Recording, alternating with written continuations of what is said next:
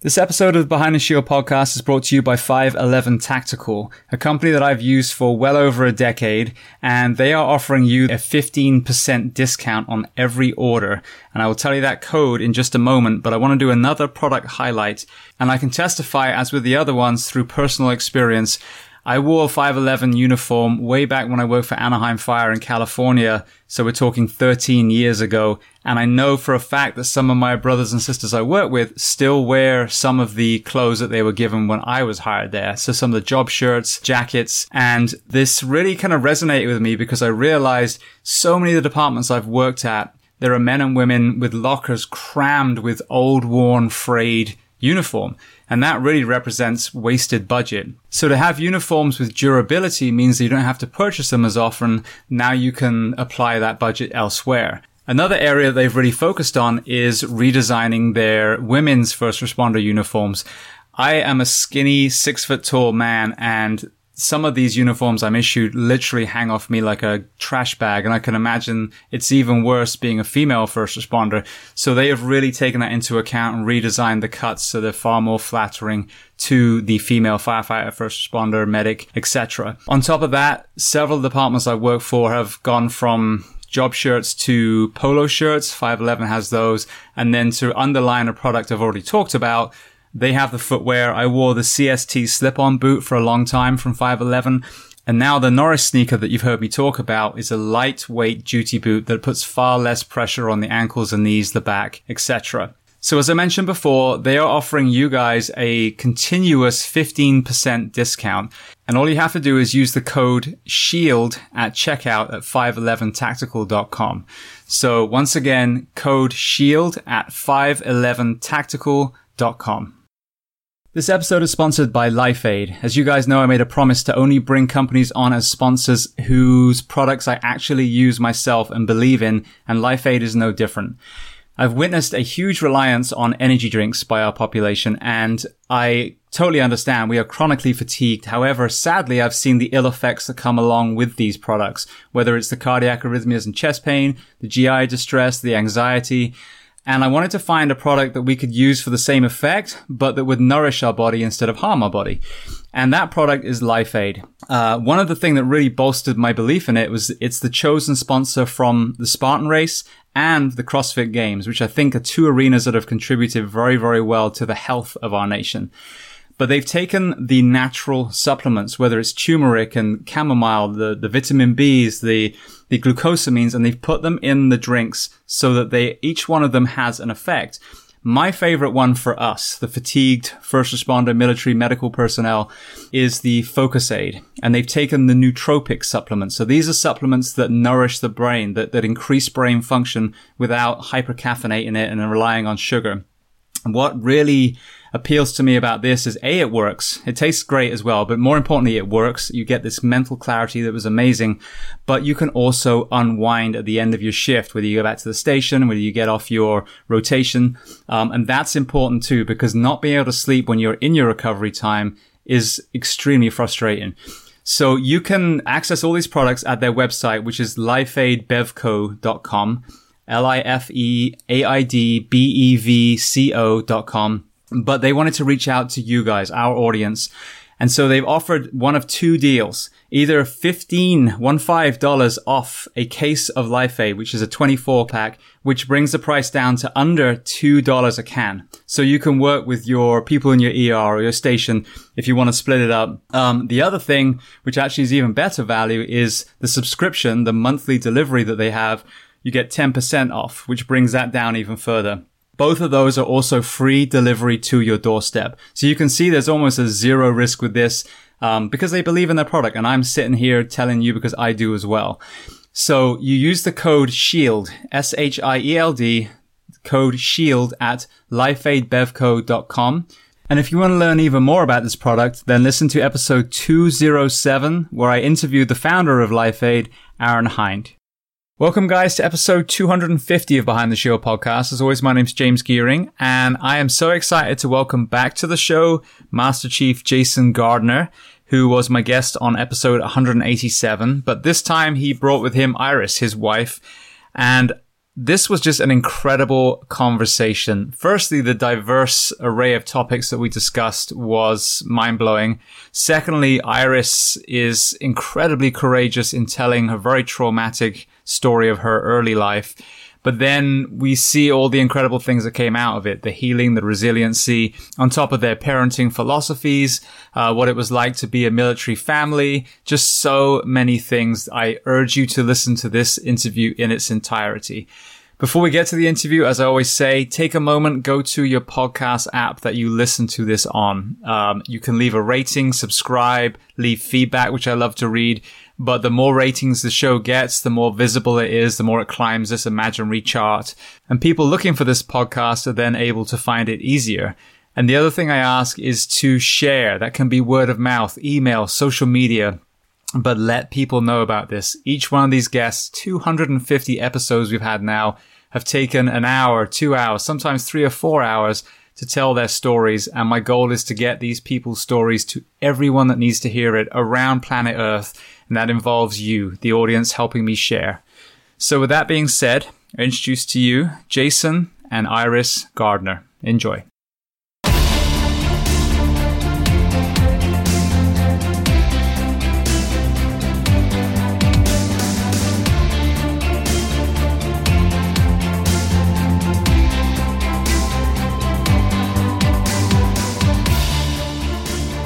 So Jason and Iris, I want to start by saying thank you so much. I'm so excited to hear the perspective from both of you now. But initially, thank you so much for taking the time to come on.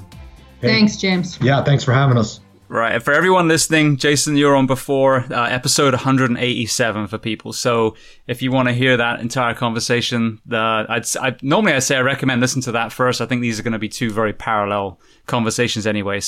But that one is out there. So geographically, where are we finding you right now? We're in northeastern Washington at our house. We're about 2.5 hours north of Spokane, real close to the Canadian border. Brilliant. Okay.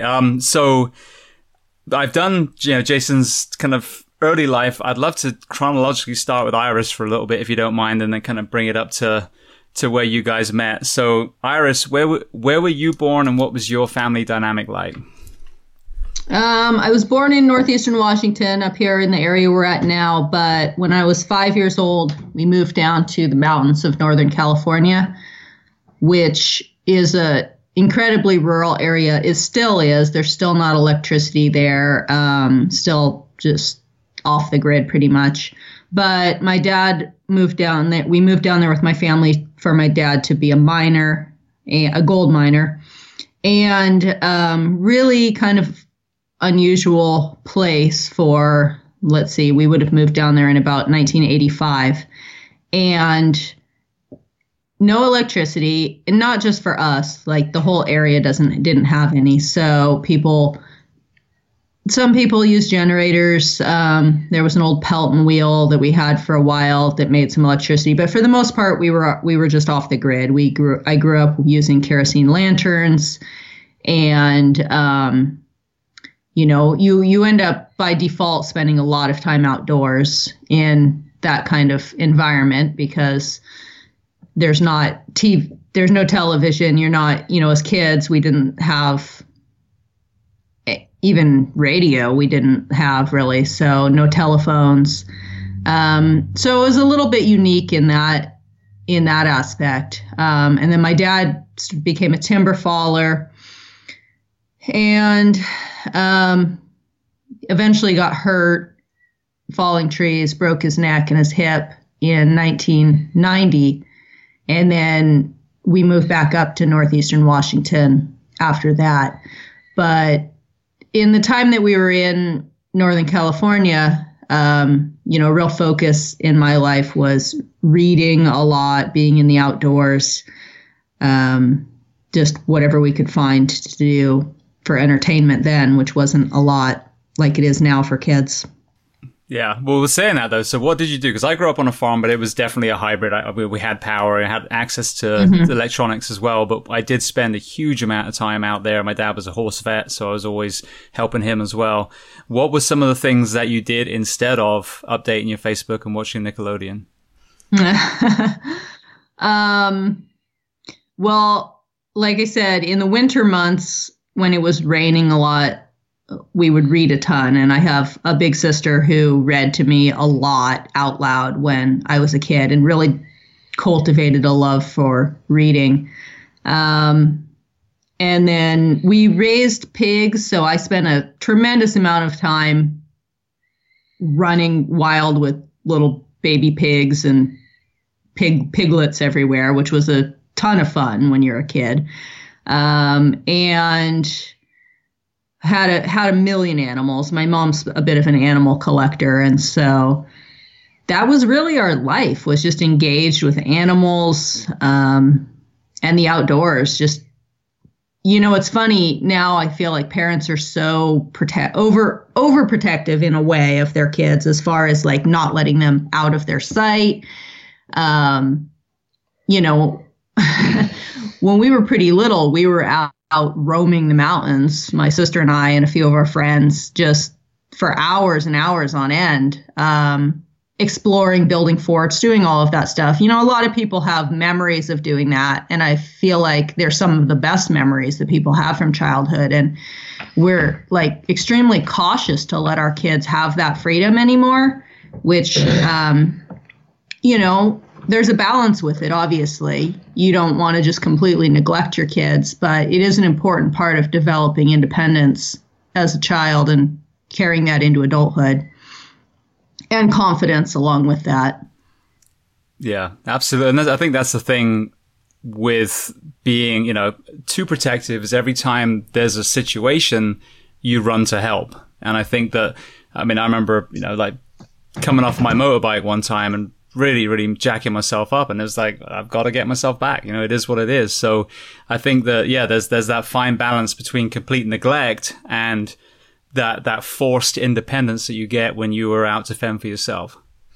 Yeah, well, we all do better with a little bit of adversity, and letting our kids experience a little bit of that, I think, is going to build character and strength. Absolutely. Well, I know that in Jocko's podcast that you did mention, some of the darker sides of your early childhood. So you mentioned that you were comfortable talking about that. So I would love to hear your kind of, perspective on that. Yeah, absolutely. I happened to spend most of my childhood with a sexual predator living with my family, or very close proximity to my family. It was essentially my parents' best friend, who was an older gentleman, more of a grandfatherly type figure in my life. And, we moved in with him when I was 5 years old and spent some time living in his house. And then he spent some time living with us throughout my childhood. But he was there for most of my childhood and started preying on me when I was 5 years old. And, that I had this sort of idyllic childhood with, nature and animals and freedom. But along with that came this real darkness of dealing with somebody who I was exposed to constantly, who was really quite a prolific sexual predator. And that, really left a pretty deep impact on my childhood. And I particularly struggled with it going into my teen years. I feel like I made a lot of bad life decisions and had a lot of depression and self-doubt and stuff based upon what I dealt with over the years from that. Yeah. What do you think? You were obviously an extremely vulnerable victim of this predator. And, it's just heart-wrenching when you hear these stories. And sadly, there's been so many of these first responders that have been through abuse. How did you process that? Yeah, well, first responders particularly, who have been through it themselves and then who also see it, I'm sure, in, their jobs, you know, going into houses where things are pretty bad for kids sometimes, I'm sure. And, you know, processing it for me, I think it started when I was so young that I knew something was wrong, right? Like I really knew something was wrong, and it was really terrible, and it left this really horrible, icky, gross feeling in me all the time, and I hated it.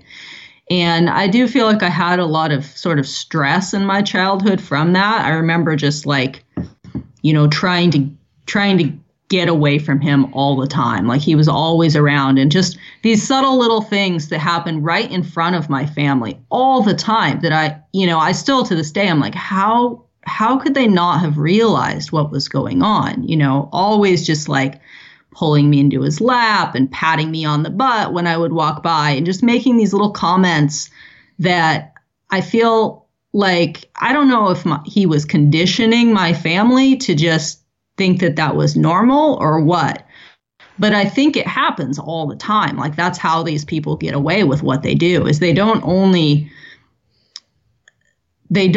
groom the child, but they groom the entire family. And, you know, we really like to think of pedophiles and child predators as strangers. And that almost all the time is not the case. It does happen occasionally that it's a stranger, but most of the time it's somebody that's in a position of trust in your family, in your circle, at school, a coach, a teacher, a priest, a youth pastor, something like that. And that's, you know, the problem is that's why it's so prevalent, is because these are the people that we trust. And so we look past it. We don't see it. And so for me as a 5-year-old, like I felt like, you know, he said these words, which just, it kills me that this is what he said and that it worked. But the first time he ever actually physically assaulted me, he said, you know, this is something we need to keep between us. This is our little secret. Like that's what he actually said. And those words, you know, I'm a little kid, he's a grown man, and I really think that these people, they're not stupid. Like there's a reason that they get away with it. They know the kids that they can get away with it with. Because my sister and I grew up the same way in the same house, and he didn't touch her, and she was oblivious to it. And I think he knew that she was the kind of kid who was probably going to say something, and I wasn't.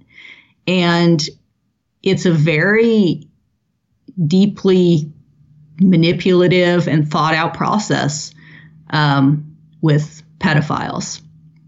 So anyway, for me as a child, I didn't know what to do. You know, it was kind of just part of my life.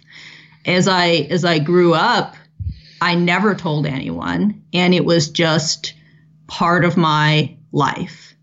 And it really wasn't until I became a teenager and, you know, by that point, I had really basically gotten to a point where he never really got his hands on me.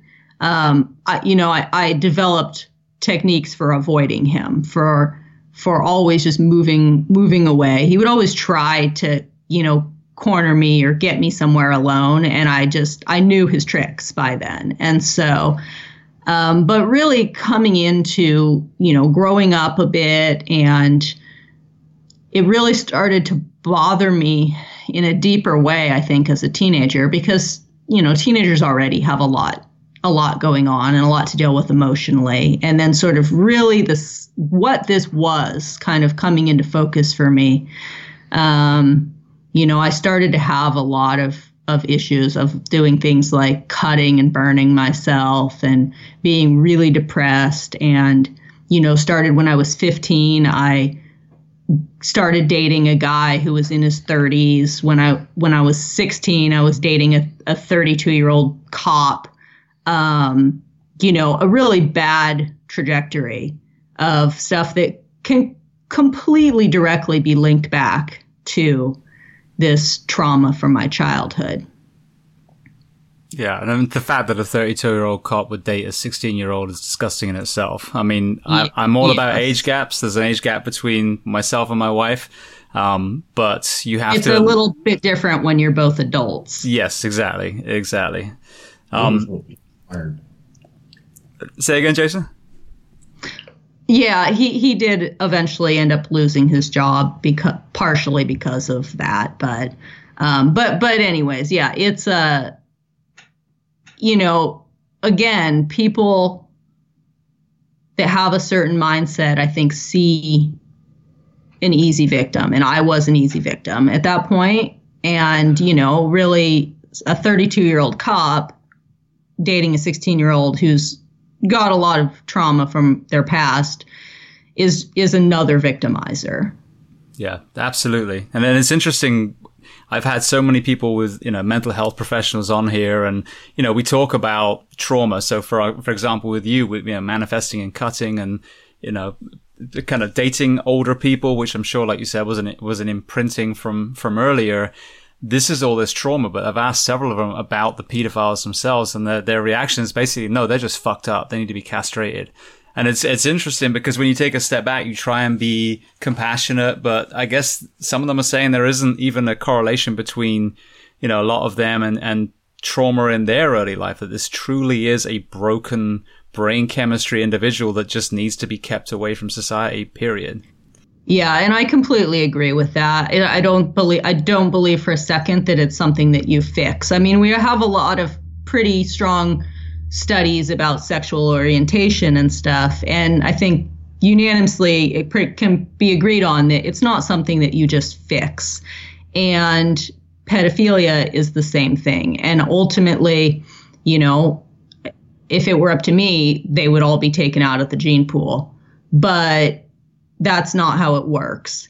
And since that's not how it works, they're in our society in a lot higher numbers than I think we like to acknowledge.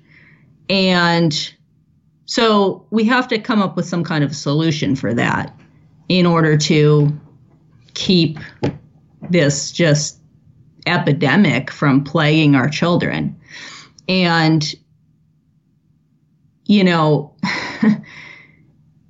it's something that we look past really easily. And we, again, are always willing to look at, it's happening to strangers, our danger, stranger danger. That's what we teach our kids, stranger danger. Don't talk to that person out on the street that you don't know. And we're not spending nearly enough time educating our kids about the dangers that can be from people that we trust. And I think you're doing your children a huge disservice to not talk to them about this stuff really early, because it starts happening really early. In my case, at 5 years old, oftentimes a lot younger than that. And as soon as you can possibly start to educate your kid in the most basic ways of what is appropriate and what is not appropriate for an adult to do to you. What if you get this feeling that makes you feel a certain way from a grown-up, or if they tell you to keep a secret, or things, you need to be having these conversations with your children. They deserve to have a little bit of a chance to know how to protect themselves when they're put in that situation. And on top of that, we all need to open our eyes a little bit, because while you don't want to go around suspecting everyone you know of being a child molester, the reality is that we all know some of them, and we don't realize it, but we do. And how do we figure that out, and how do we keep our kids safe? Yeah, and as first responders, I just had an amazing conversation with Todd Edwards, who's a firefighter up in Georgia, and he has a son who's on the autism spectrum, and he started educating first responders on how to act around people in the autistic spectrum and with Down syndrome as patients, and, you know, same with law enforcement. And one of the key points that he talks about is they are huge targets for predators because sometimes they're nonverbal, you know, or they're not able to understand. So, and as a first responder, I kind of look back and kick myself. And the same even with the sex trafficking. I had Nick McKinley on, who was a CIA agent who created a foundation to educate police officers on how to catch predators in that way. And, you know, how many of the people that I had in the back of my rescue possibly were being abused or were victims of sex trafficking? And until we're educated on what to look for, it's just another person. Oh, you know, they're just upset. Yeah, but why are they upset? Yeah, for sure. There definitely needs to be. It's a topic that needs to be dug in a lot more. And that's why I'm speaking about it as someone who's been through it. Like, I feel like not nearly enough people talk about it. And it becomes this really dark secret that, you know, the stats are 1 in 4 women and 1 in 6 or 7 boys have been sexually abused as children. And that is a tremendously high number for us in a just an absolute epidemic for us to not talk about it openly. And so you've got just a ton of people, you know, we're talking about like how to protect children, but how about all the adults who are out there who have already been through this and they carry it with them their whole lives. And a lot of people never really learn to heal from it. And what does that do? And how does that perpetuate in not talking about it? You know, I know that my mother was a victim of sexual abuse as a child, and she never talked to me about it. Never, ever. And how does that happen? How do you go through it and not even talk to your children about it? And because there was a label of shame. Yeah. And so people probably felt like they were a bad person. And so the shame was there and they didn't want to share it. And so, but the thing is, when you hold things in like that, it's toxic and it just poisons you. It poisons you and it opens up the ground for, you know, the people around you to be damaged as well, because you're not willing to talk about it. It's, you know, when I first initially went on the Jocko podcast and shared my story, it's not easy, but I had a very young daughter at that age. And I'm like, man, this isn't going to be me. I'm not going to be the person who just shuts up and lets this keep happening and wait for it to happen to my kid and then go, oh, well, gosh, that's terrible. And we all just keep not addressing it. And, you know, one of the things that I've come to realize that I really was kind of oblivious to before I did that very public podcast episode with Jocko. And since then, I've gotten a tremendous amount of private messages from people who want to share their own stories, because a lot of people, they want to talk about it, but they're not ready to go public with it. Their abuser maybe is still alive. Their they don't know how their family's going to react. But what I've realized is that there's a much higher number of boys who have been sexually abused than I would have thought, because I get probably 50% of the private messages sent to me are from men. And after reading a lot of these and listening to a lot of people's stories, I've realized that I think men and women deal with the repercussions of this in different ways. I feel like women are a bit more accepting of being labeled as accepting that they're a victim, as going, this person did this terrible thing to me and I'm a victim and I'm having a really hard time getting over it, but I am a victim. Where I see men oftentimes, it seems, acting out with a lot more aggression and anger over it, and feeling actually a lot more self-loathing and sort of disgust towards themselves because of what happened. Now, oftentimes, definitely not always, because there are women who are sexual predators, but oftentimes it ends up being a homosexual encounter for young boys. And that's a whole nother level of confusion to them to deal with their entire lives. And that's something that I think we also need to think about. It's easy to go, protect your little girls, keep your little girls safe. But this happens at a really high number to little boys. And, for the men who have gone through that, like, I really, really encourage you guys to talk about it. It's sitting there just eating people away.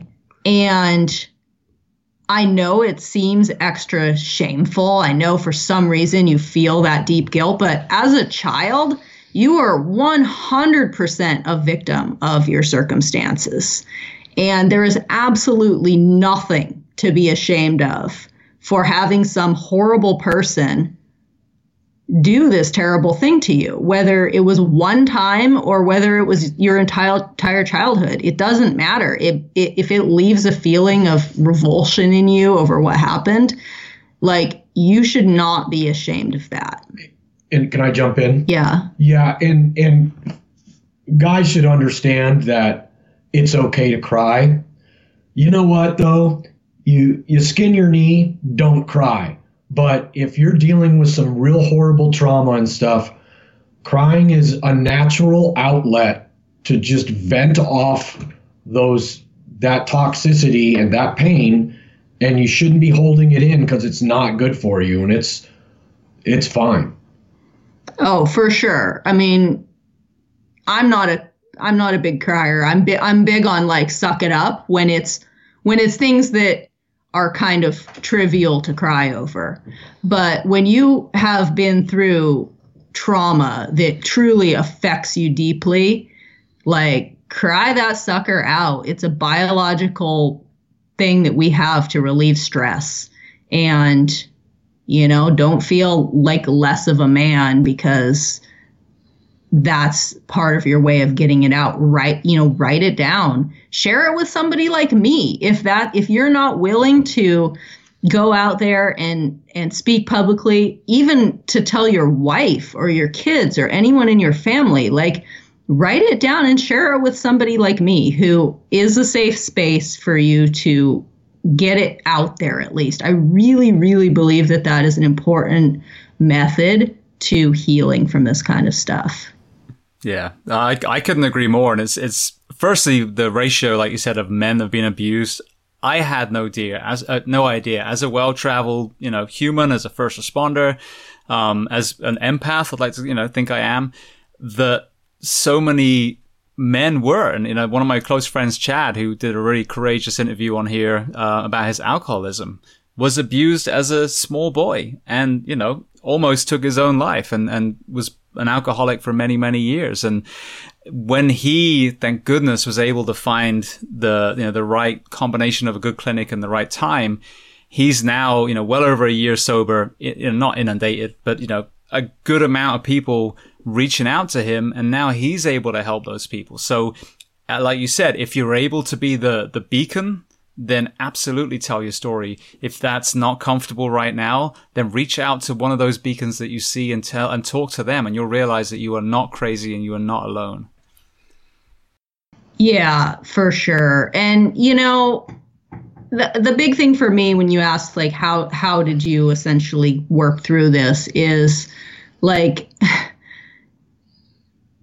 if you let your entire life essentially be ruined by someone who did a terrible thing to you, whether that looks like going down a long course of becoming an alcoholic or suffering from depression or whatever other forms it manifests in the way that you conduct the rest of your life, you're letting that person win. That person is winning when they affect and destroy the rest of your life.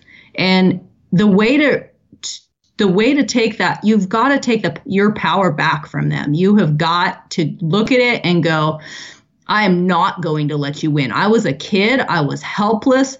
I was a victim. There was nothing I could do at that point in time, but I'm an adult now, and I can now take back my own power, and I can move forward in my life, and I can be a good person, and I can be a kind person, and I can maybe you did a lot of terrible things, because of, maybe you were kind of a bad person because of what this did to you in your younger days. It's never too late to change how you are and to move forward and to fix it all by what you are with the rest of your life.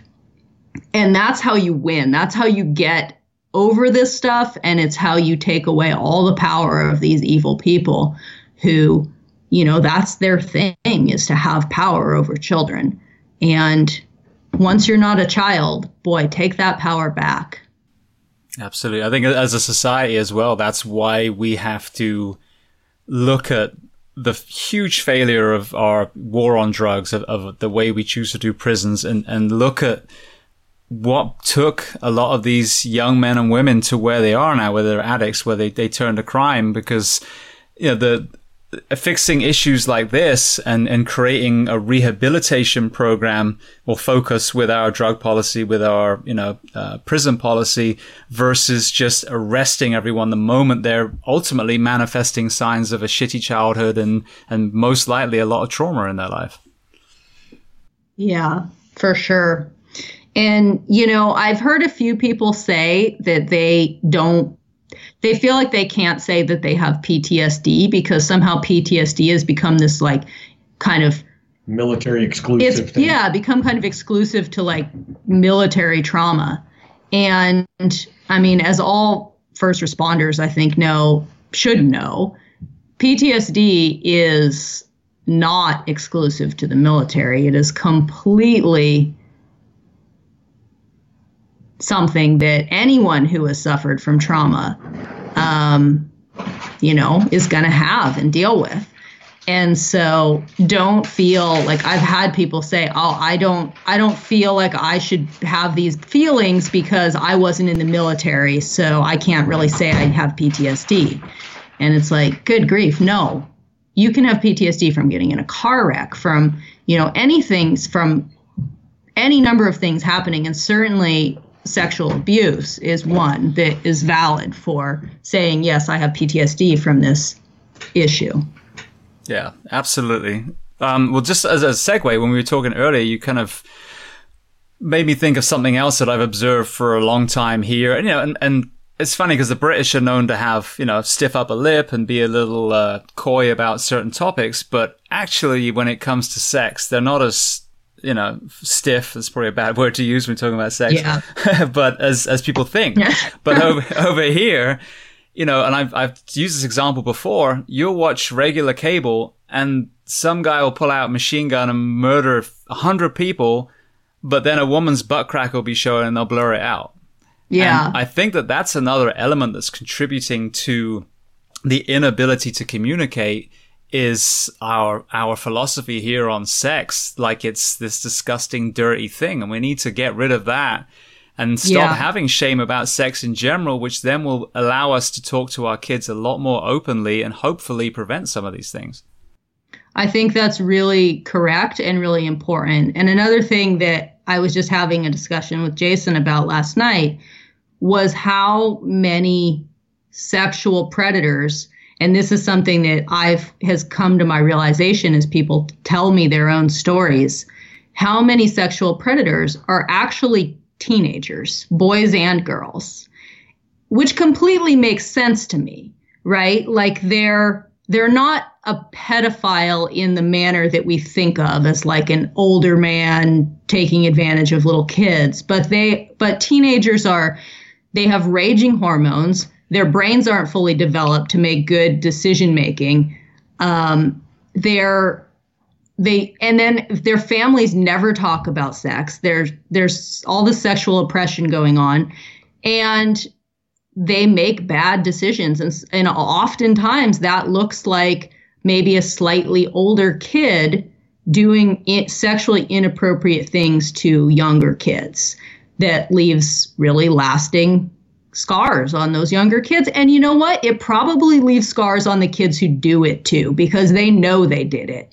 And so how do we keep our own kids from becoming those teens who do this, and then probably have to live with both what they've done and what they've done to somebody else? Yeah. It's something I encountered recently, which was, again, crazy, was my little boy had been shown porn by his, technically his stepbrother. They're not married, but in the other household. An innocent thing. I mean, there's no blame on it at all, but it was about 2 years ago now, so he was only about 10. But thank God, he's very honest with me, and he told me, and, was upset, and I didn't jump on him because I'm like, well, okay, let's just talk about it. You haven't done anything wrong. It's not like you went and robbed a bank. But then, through his whole life, we've always talked about sex. But he now is 12. We're at the point now, okay, we really need to kind of, educate him a little more on the actual anatomy and that kind of thing before some complete ding-dong gives him a completely bastardized version of what it should be in some, classroom somewhere. And so I turned to the internet. All right, let me find some scientific videos so that we can talk about the anatomy of sex. And there was nothing.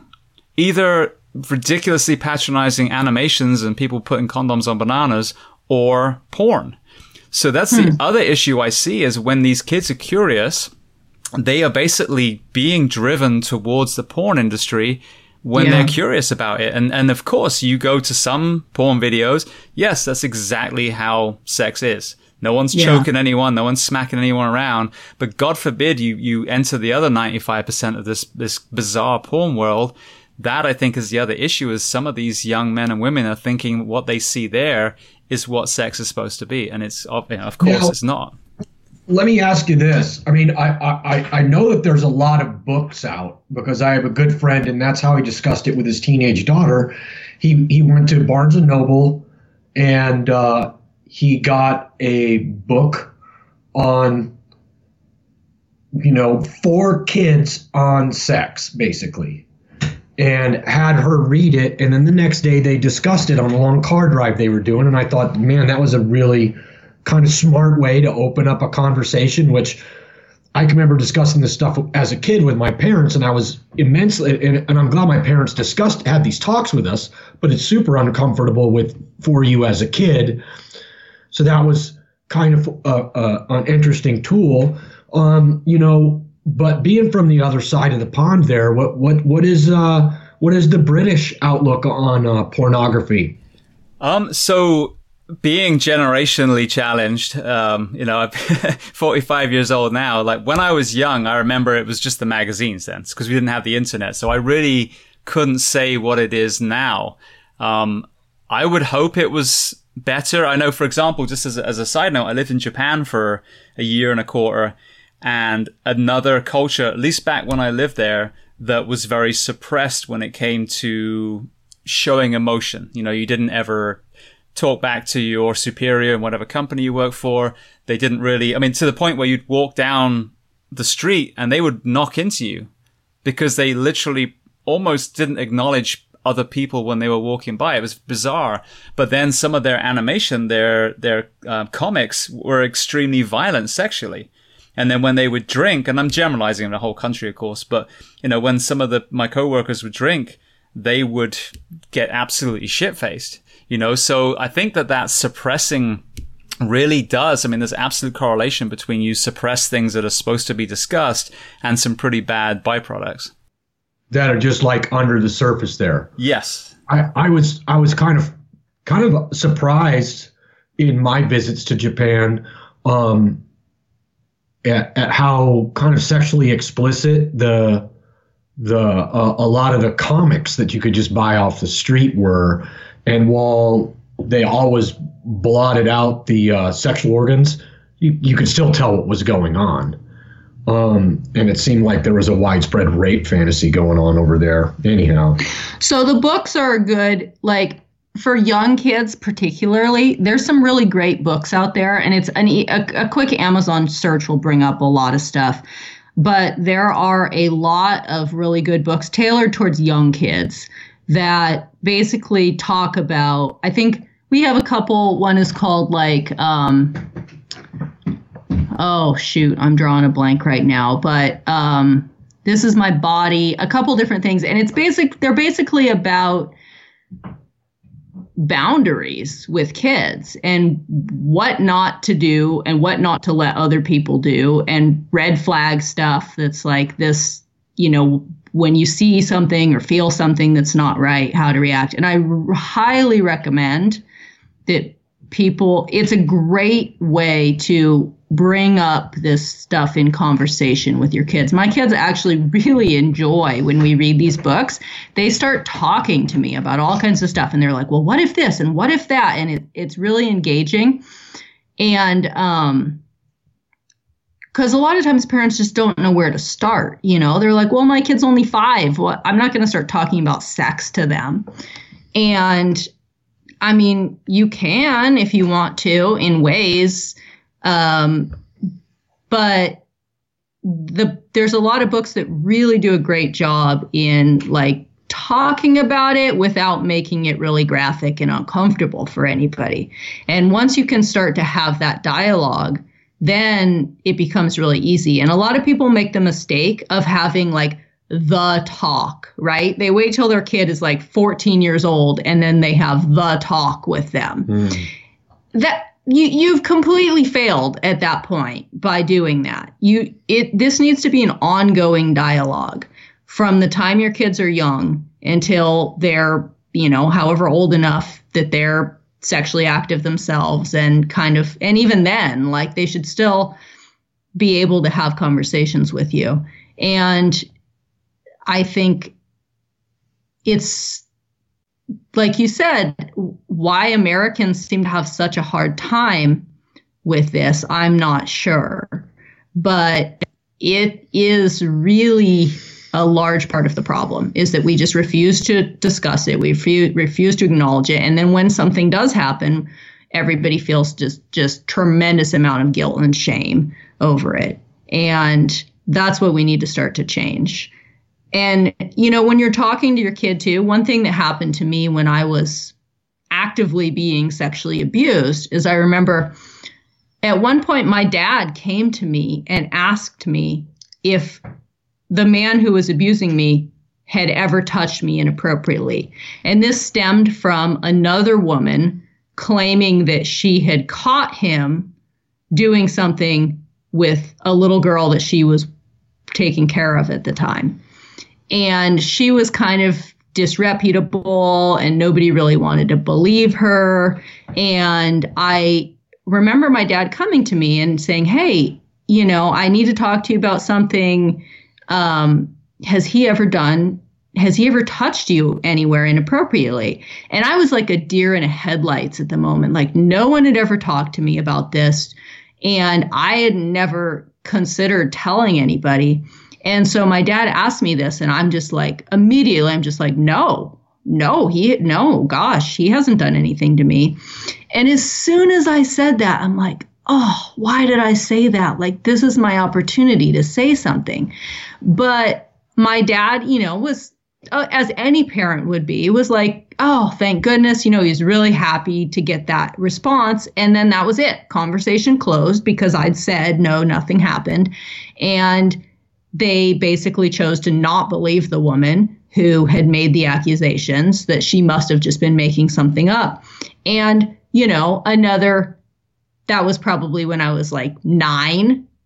And, another 9 years of my life went by with him continuing to be a sexual predator in my life, because I wasn't prepared at the time to talk about it. And I was caught off guard, and it was just let lie after that. And so I really encourage people, like, if you have these conversations with your kid, if you all of a sudden are like, I'm going to ask my kid if someone has ever touched them inappropriately, don't just ask them once, please.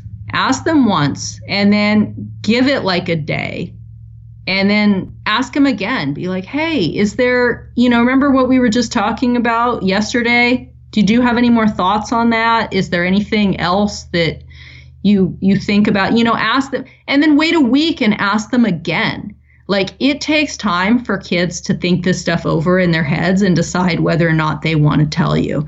And if you just blindside them with something, chances are they're not going to tell you. If they haven't right after it happened, they're not going to a month or a year or 6 years later. And so that's one of the things that I really encourage parents to do, besides getting some books and really starting to discuss this, is if you ask your kids, don't take their no at face value and just be happy with that. I mean, don't try to pry something out of them, obviously, that didn't happen, but give them some time to process how they might want to tell you if something has happened. I mean, the best thing you can do to protect your kids is not to make them be not easy victims. And so if you have discussions with them and they're open on talking with you, they're not going to go through the grooming process, probably. And well, they're a lot less likely. And I think if you've already talked about sex and sexual abuse and acknowledge that stuff happens with your kids, if something does happen or if someone tries something with them, they're a lot more likely to come to you and tell you. Yeah. Yeah, no, I couldn't agree more. I really couldn't. And I think that's the other thing, is your reaction to everyday things. If they bring something to you that's related to sex and you blow up, well, then they're probably not going to come to you with things that might actually be, extremely important. But if everything is in perspective, and of course, if they do something horrible, then you're going to be angry. But, if it's something to do with sex or that kind of thing, like with my little boy with the porn, and you just, calm and say, well, hey, I had to talk to him about the porn and why there's some things that will show you what it's like and a lot of things that will basically be violence and, like you said, rape. But you keep that line of communication open, but they're not going to come to you if you explode every time, they tell you something. Mm-hmm. Yeah, for sure. And use those times as a opportunity. Something like that happens, use that as okay, well, the conversation's open now. Let's talk about it. Don't just say, oh, that's terrible, don't watch it, and leave it at that. Like, that's a perfect opportunity to dig in deeper and have deeper conversations with your kids about this stuff. Absolutely. All right. Well, just while we're on the subject, the book that I bought for Ty, because you mentioned books and I did, we found a book in the end that was great, and it was called It's Perfectly Normal, and it even covered like same-sex relationships and that kind of thing, because it's written for humans. Yeah. So, and they have two for younger kids. One's It's So Amazing, which I think is during pregnancy, and then one, It's Not the Stalk, I think, for younger kids. So, there are some very well-written books out there, and there are some horrible ones. So you got to make sure you find a good one. Yeah, that too. I got to look up the ones that we have, because they're really good, and I should have their names on hand. Brilliant. Well, when you do, send them to me, and I'll put them on the show notes for this episode. Yeah, definitely. All right. Well, then I want to address one more area, and then obviously bring Jason in a lot more again. But I just had that clinic with Buck Brannaman. Which is amazing. We haven't finished it yet. We did about 45 minutes, and I was like, we got so much more to talk about. So after Thanksgiving, we're going to finish up the episode. But tell me about horses and how that factored into you, physically getting away from this person, and then the healing side as well. Yeah. Well, I kind of caught the horse bug when I was probably like 5 years old. I remember some neighbor rancher like stopping by and let me get up on their horse, and I just immediately fell in love with horses and wanted one just desperately my entire childhood. And I finally got my first horse when I was 12, which I had a lot of freedom with that, because we lived out in a really rural area in the middle of nowhere, and my parents basically just turned me loose with this horse. They weren't horse people. And so I, had this horse and I just wanted to ride. And so it's like, well, okay, off you go to ride. And I was 12 years old and, they gave me a gun which seems fun. A lot of people are like, oh my God, you gave a 12-year-old a gun. But where we lived, it actually made sense because I'd been raised around them and, was competent with one and wasn't a danger with one. And it's actually quite important to be able to protect yourself out here because there's a lot of mountain lions and, things that can happen. And so I basically had a horse and a gun and spent a tremendous amount of my teen years riding the mountains alone. That gave me this real escape from this man who was still just completely in my life. And, with that came a lot of sort of more self-confidence and just this deep, deep love for horses and the mountains, all of which I think ultimately came around to really help with me healing over everything that I dealt with. Yeah, because I know Buck, obviously his childhood was very physically abused and mentally as well. Yeah. Yeah. So. And it's interesting the way Buck's childhood was where he had that real abusive father, but then he understood this real gentle way. They don't break horses, they gentle them. He builds a bond. He establishes rapport with his horses, which is really cool because he broke that cycle. And breaking these cycles is something that we have to do where, a lot of times kids that are abused will grow up to abuse their own kids. And we've got, and I think we're getting better at it as a society, as everyone communicates, because that's what cleans everything up. You want to clean this stuff up, we communicate with each other in open terms, and then we're able to break some of these cycles and get out of these negative loops. Yeah, absolutely. And he talks, his grandparents, he said, were sweet. And it was interesting because I'd never heard Buck talk about his brother before. And we did get to that point. We pretty much got up to the point where he started writing.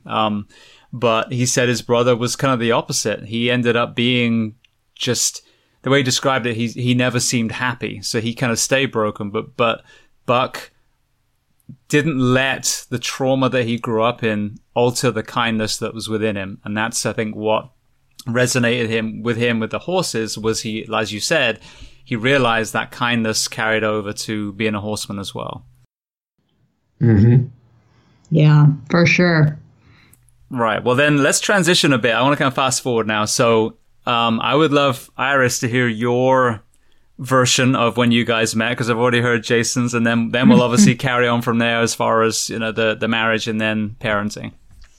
Yeah, well, after high school I went and worked on a number of ranches throughout the West as a horse wrangler, working cattle ranches and dude ranches, basically taking people on rides, doing cattle stuff, and ended up working on a ranch in Washington that the SEAL snipers trained at. And so I met Jason there when I was a horse wrangler, taking him out on rides with all these SEAL snipers. And I had no military background whatsoever. So while I was like, okay, these are military guys, the Navy SEAL thing really didn't mean anything to me. I didn't really even know what they were, okay, they're somebody in the military. But Jason and I just kind of clicked pretty quickly. I think we really realized that we had a lot of things in common. And, he was very direct with me and showed a lot of adoration from the very get-go, which I appreciated, just his frankness and his intentions, which essentially was to make me his wife. And plan worked perfectly. And it it was a hard decision for me because it meant if I was going to go be with him, it meant leaving my like beautiful mountain home where my horses run wild on thousands of acres and moving down to Southern California. And ultimately, I decided to take a risk because, you know, what is life without some big risks? And, you know, it's been just an amazing life that we've built together. Now, what was that transition to San Diego like from the mountains?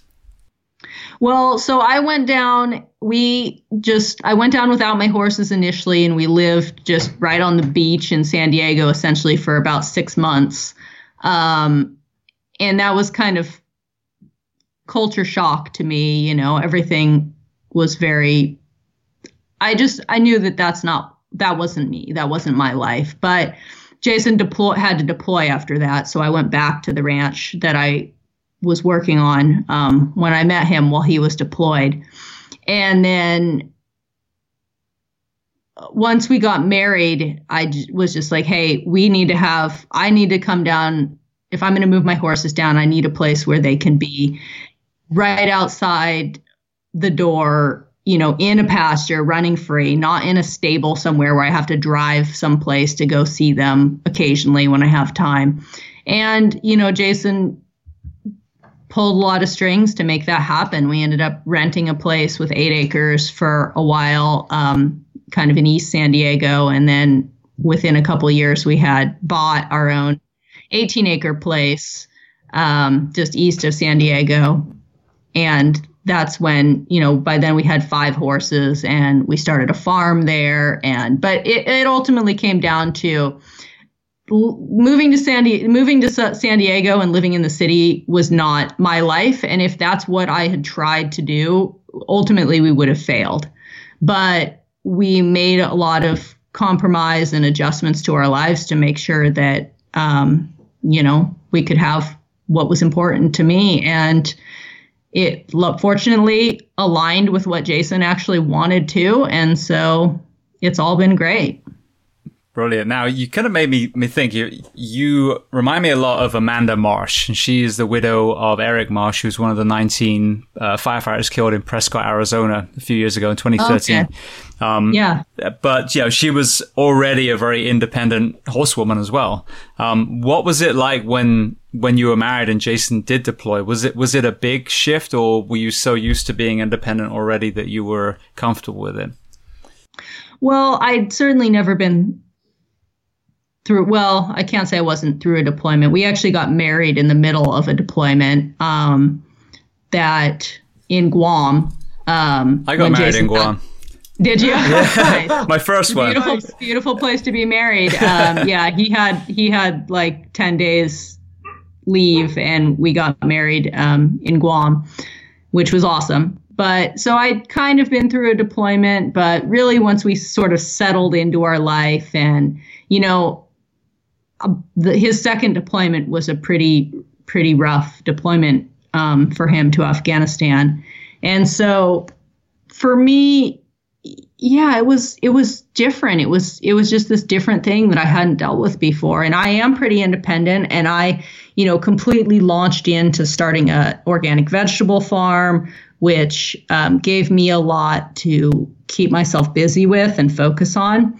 But man, I knew he was having a rough time over there. And, you know, it's hard to not let yourself get drawn into the worry of that at times. You know, I would give myself, I remember that initial really hard deployment there were times where I would just kind of get this wave of sickness over me, you know, where I'm like, what if he doesn't come home? What if he comes home and he's completely destroyed? You know, he's disfigured. He's an amputee. You know, what is this going to look like for us? And it's hard not to let that stuff get into your head when you have a husband who's in a, you know, severe combat zone. But my way of dealing with that, basically, aside from just keeping myself really busy and doing something, you know, that I wanted to be doing, was I would give myself like 5 minutes to just feel sorry for myself. to just go really dig into it and feel sorry. And then I just would tell myself, all right, that's enough. This isn't going to happen. There's nothing you can do. He's a highly trained professional. He's with other highly trained professionals. He could die in a car accident on his way to get a haircut when he's home. And you just don't know when your time is up, and you can't fixate on that. And so that was sort of my way of dealing with that, was just giving myself this little bit of time every once in a while to really kind of wallow a little bit, but then to know that I had to pull myself out of it pretty quickly. Right. Now, Jason, from your perspective, when you were newly married, what was your, view of the whole thing? Oh, I couldn't believe my lucky stars that I tricked her into marrying me. So, that's why I was like, hey, okay, it was a 45-minute commute one way to work when we had 8 acres, and then it was an hour and 10 minutes one way when we had the 18 acres. But it worked, and so it was good to go. And if you talk to any of my friends, if you look at the trajectory of my career, I was just kind of muddling around, not really accomplishing much. I didn't make E7 until I was like 15 years in. And then that's right about the same time that Iris and I met. And then my career skyrocketed because my home life was completely squared away, and I was happy. I didn't ever have to look over my shoulder and wonder, hey, is everything okay back there? Because I knew she had it. And so I advanced from E7 to E9, promoted first time every time I was up for promotion. And it correlates directly with the same time that we met. And at that point in my career, I did a lot of deploying. Iris did like almost half of my deployments are in that last 10 years of my career. So that was good. Now, did anything change as far as how you were when you were out there? Because I know there's a few members of the military I've had on that, they almost got to a point where they were being reckless when they're out there. They had to hold themselves back and realize, okay, it's time to get back to my family now. Did finding your true soulmate change the way you were as a sailor out there? No. So you compartmentalized the two still? I still wanted to be at that point of friction, and there's no way I would have said, yeah, I'm not going on this op. Now, I've always been aware of, I've been careful. So I've never had a propensity to be too reckless, I guess. So I wouldn't have done anything that you would call, too silly. And it was something that, in the moment, I wasn't ever scared because training would take over. But there were lots of moments where, I'd be laying in my rack in between, operations, and it's quiet, and I would, let my mind go to a bad place. And I could picture that sedan coming down our long dirt driveway with 3 people, 2 people from the command in their blues and the chaplain to make notification, and could see that image of, Iris collapsing when they tell her that something happened to me, or picture myself in a wheelchair sitting outside the fence looking at my horses, but never ever to ride them again.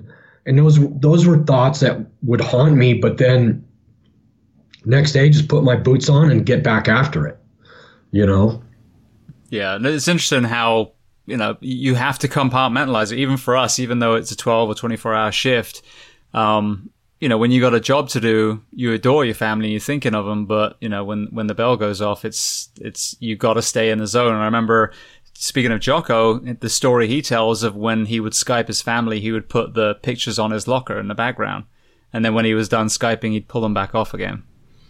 Yeah, I didn't work like that. I had my pictures up all the time.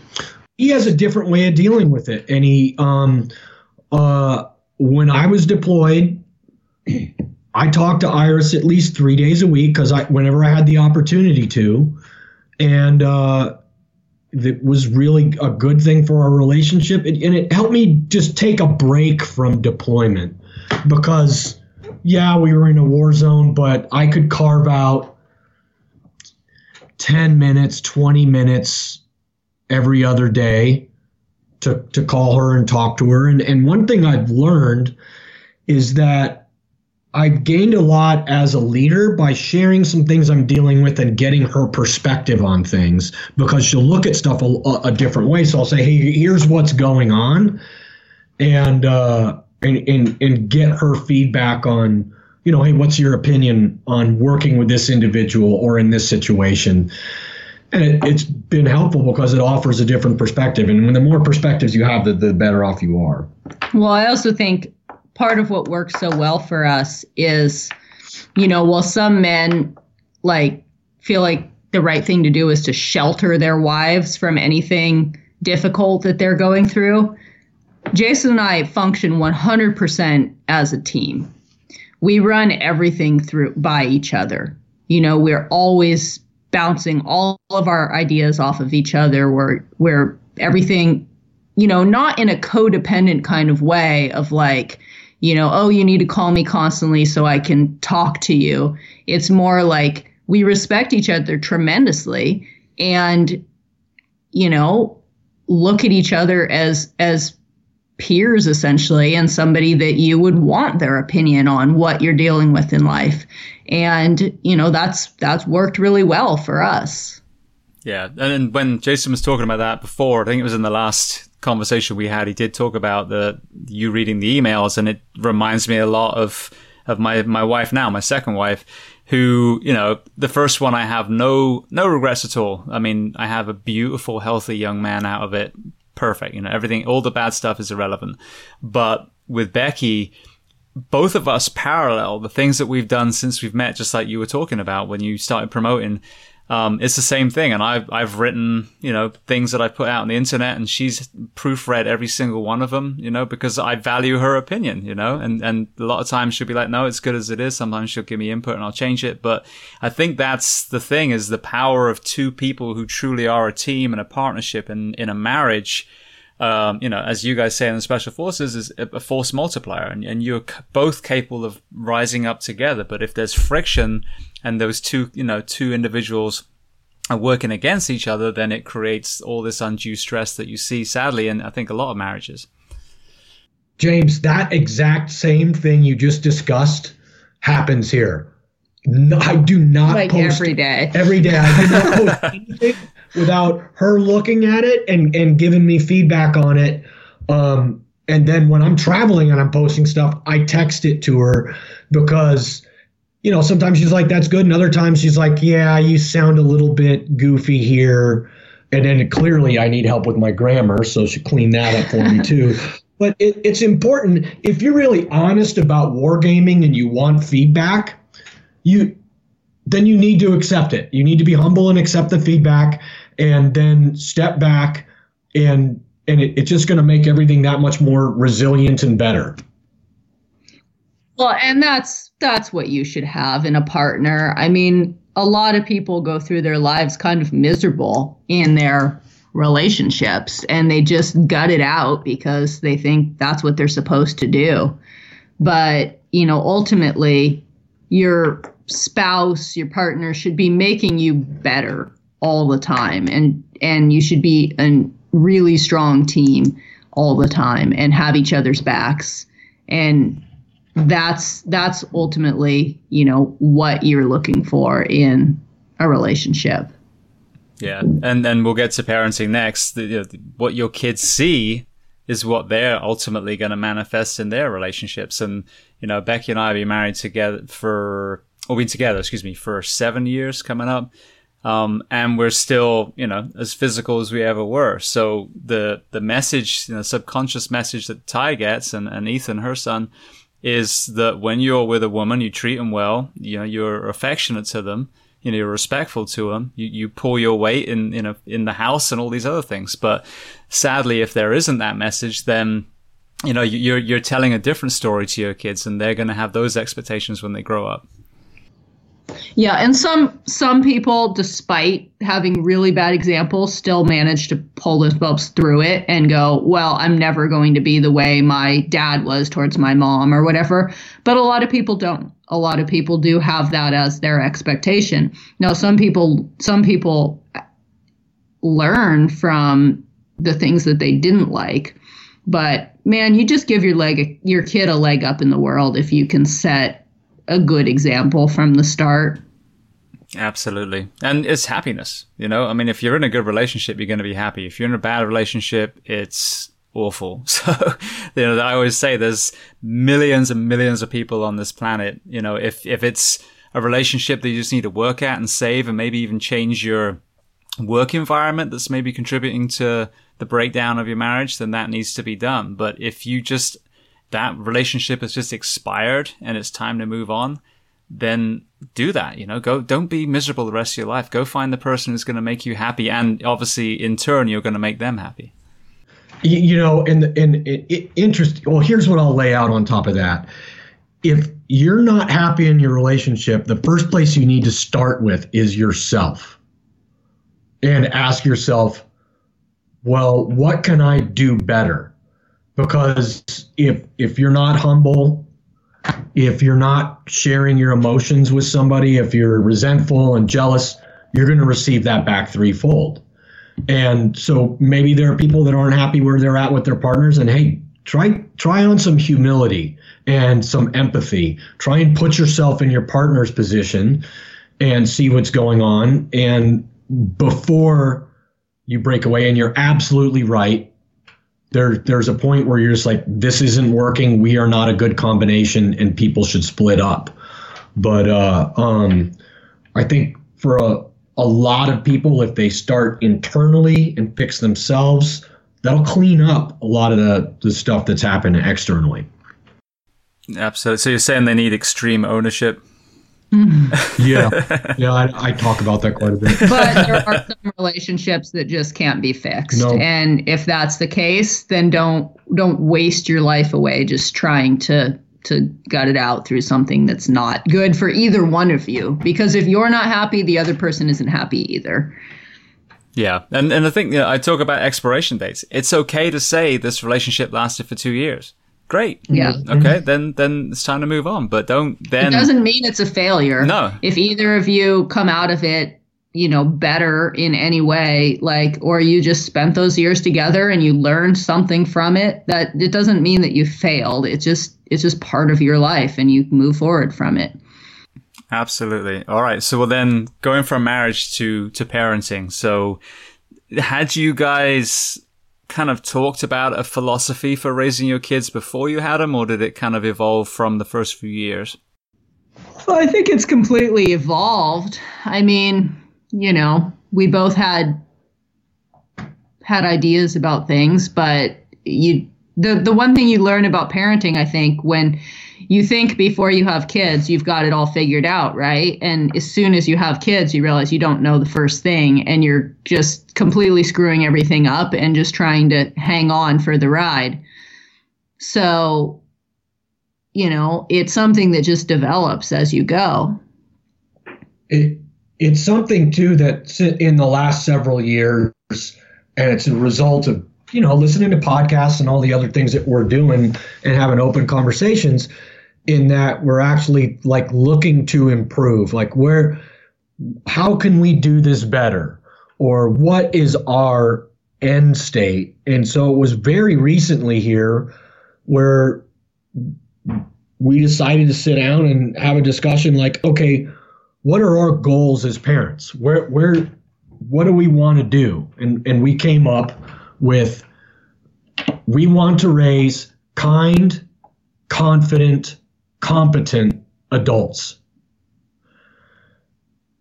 And then we have that agreed upon. Now we can back up and we can apply how we deal with our kids on a day-to-day basis based on that being the thing. And one of the things that, you know, we're going to do is try not to solve all of their problems for them, so that they're like, when they get out in the real world, it's a big obstacle course.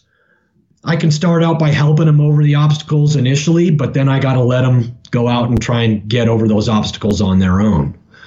And it's important to do that. It's important to, they're going to learn more from us by the example that we set than the things we say to them. And they're going to model their relationships based on how the two of us treat each other. So that's stuff we want to be real careful with. One thing I struggle with is just not yelling at them all the time. And sometimes there are times when there's urgency involved that you got to yell at your kids, like, hey, get out of traffic or put down the cat. But there's a lot of other times where, unfortunately, my default mode is to just go, hey, and bark at them. And then I'm just teaching them to yell about everything. So it's like, okay, I got to take a step back from that and say, come here. You've had enough time on the iPad. I need you to listen to me when we're telling you to put it down. Put it down. Let's go do something else. And I'm modeling, being in control of my emotions and good behavior. And communication. I mean, yeah. You're not communicating with somebody when you're just yelling at them. Yeah. You're just yelling at them. Communication is having a dialogue. And so that, kids can be tough. They'll get on your every last nerve and really bring out sides of you that you really don't like about yourself sometimes. And acknowledging that and being conscientious of it and trying to rein yourself in when you need to. Kids are just like this daily exercise in patience, and it's a good thing. I think if you can survive it and do it well, then you're going to be a much wiser person because of it. Yeah, no, absolutely. Now, you talked about kindness. That's something we started talking before we started recording.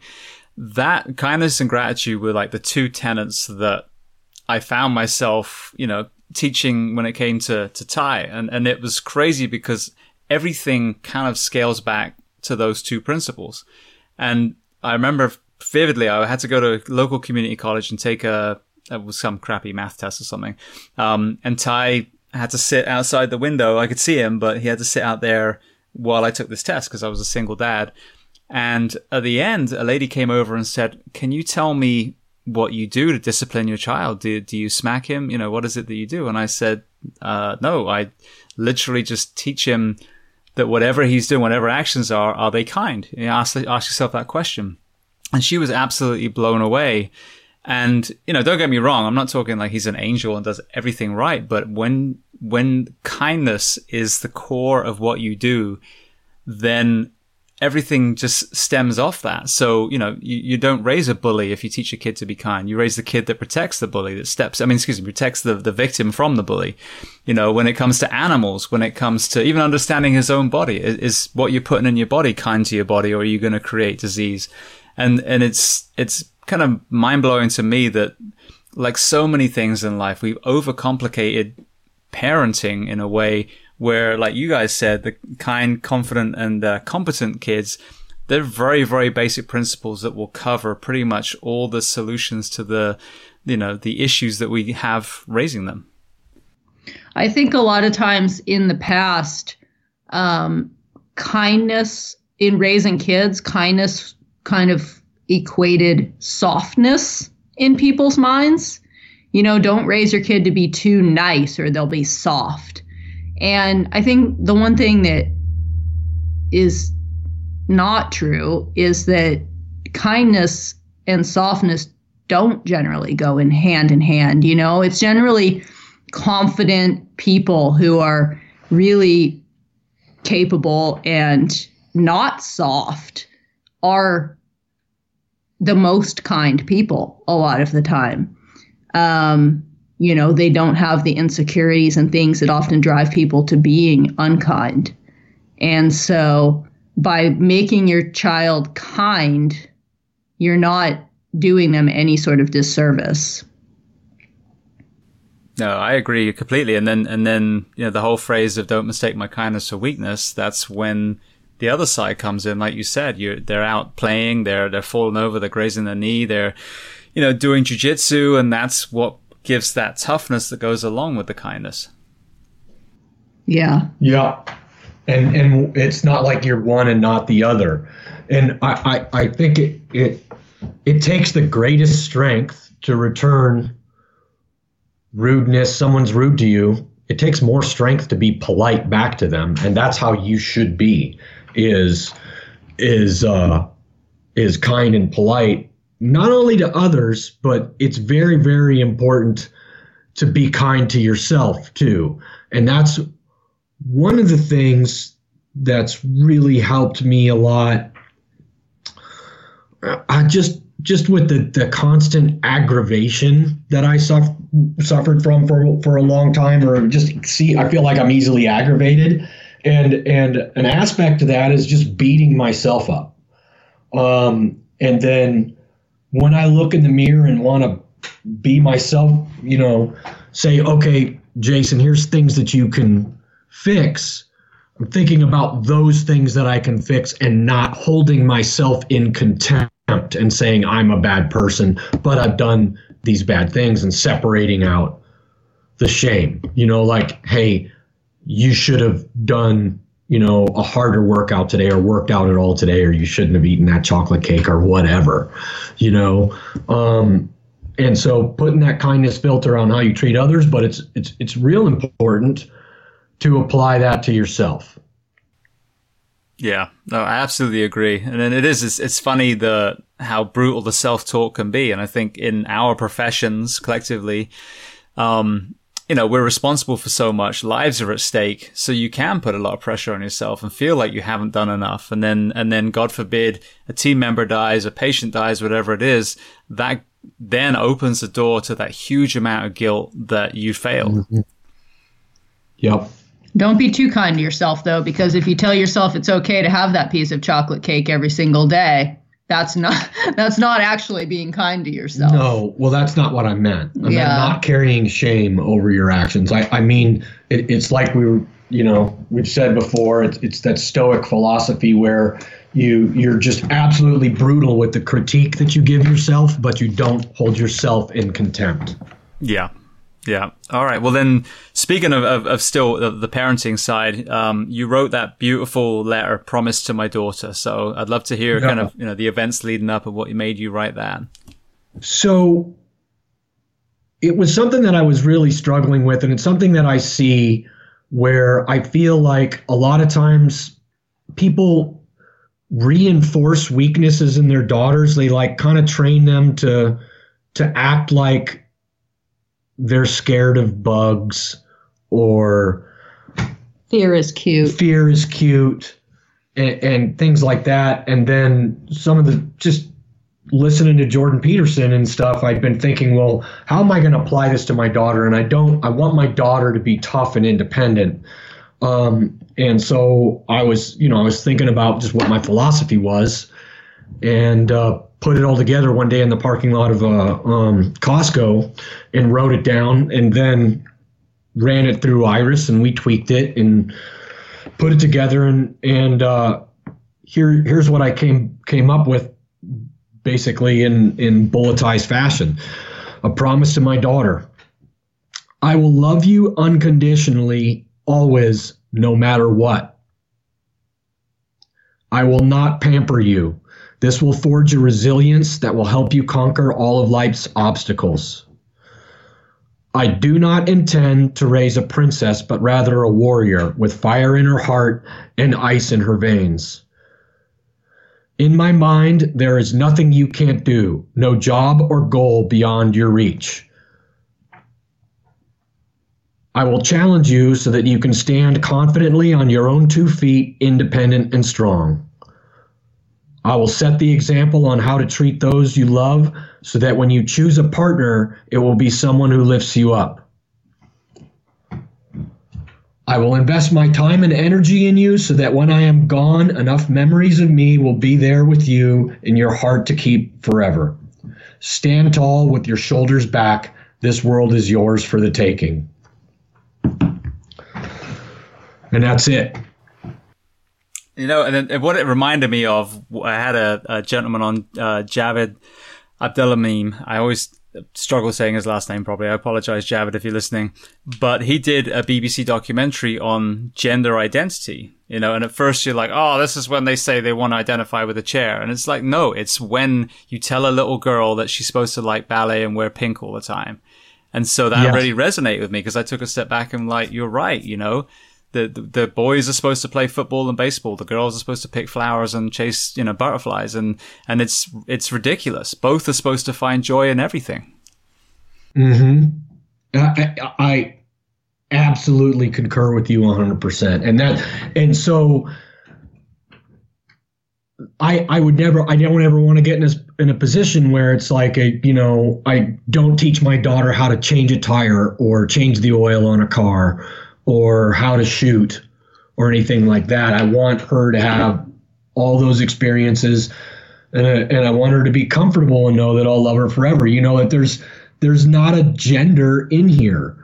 So that's why I said, you know, partner versus husband or boyfriend, because I don't know how what her deal is going to be, and it doesn't matter.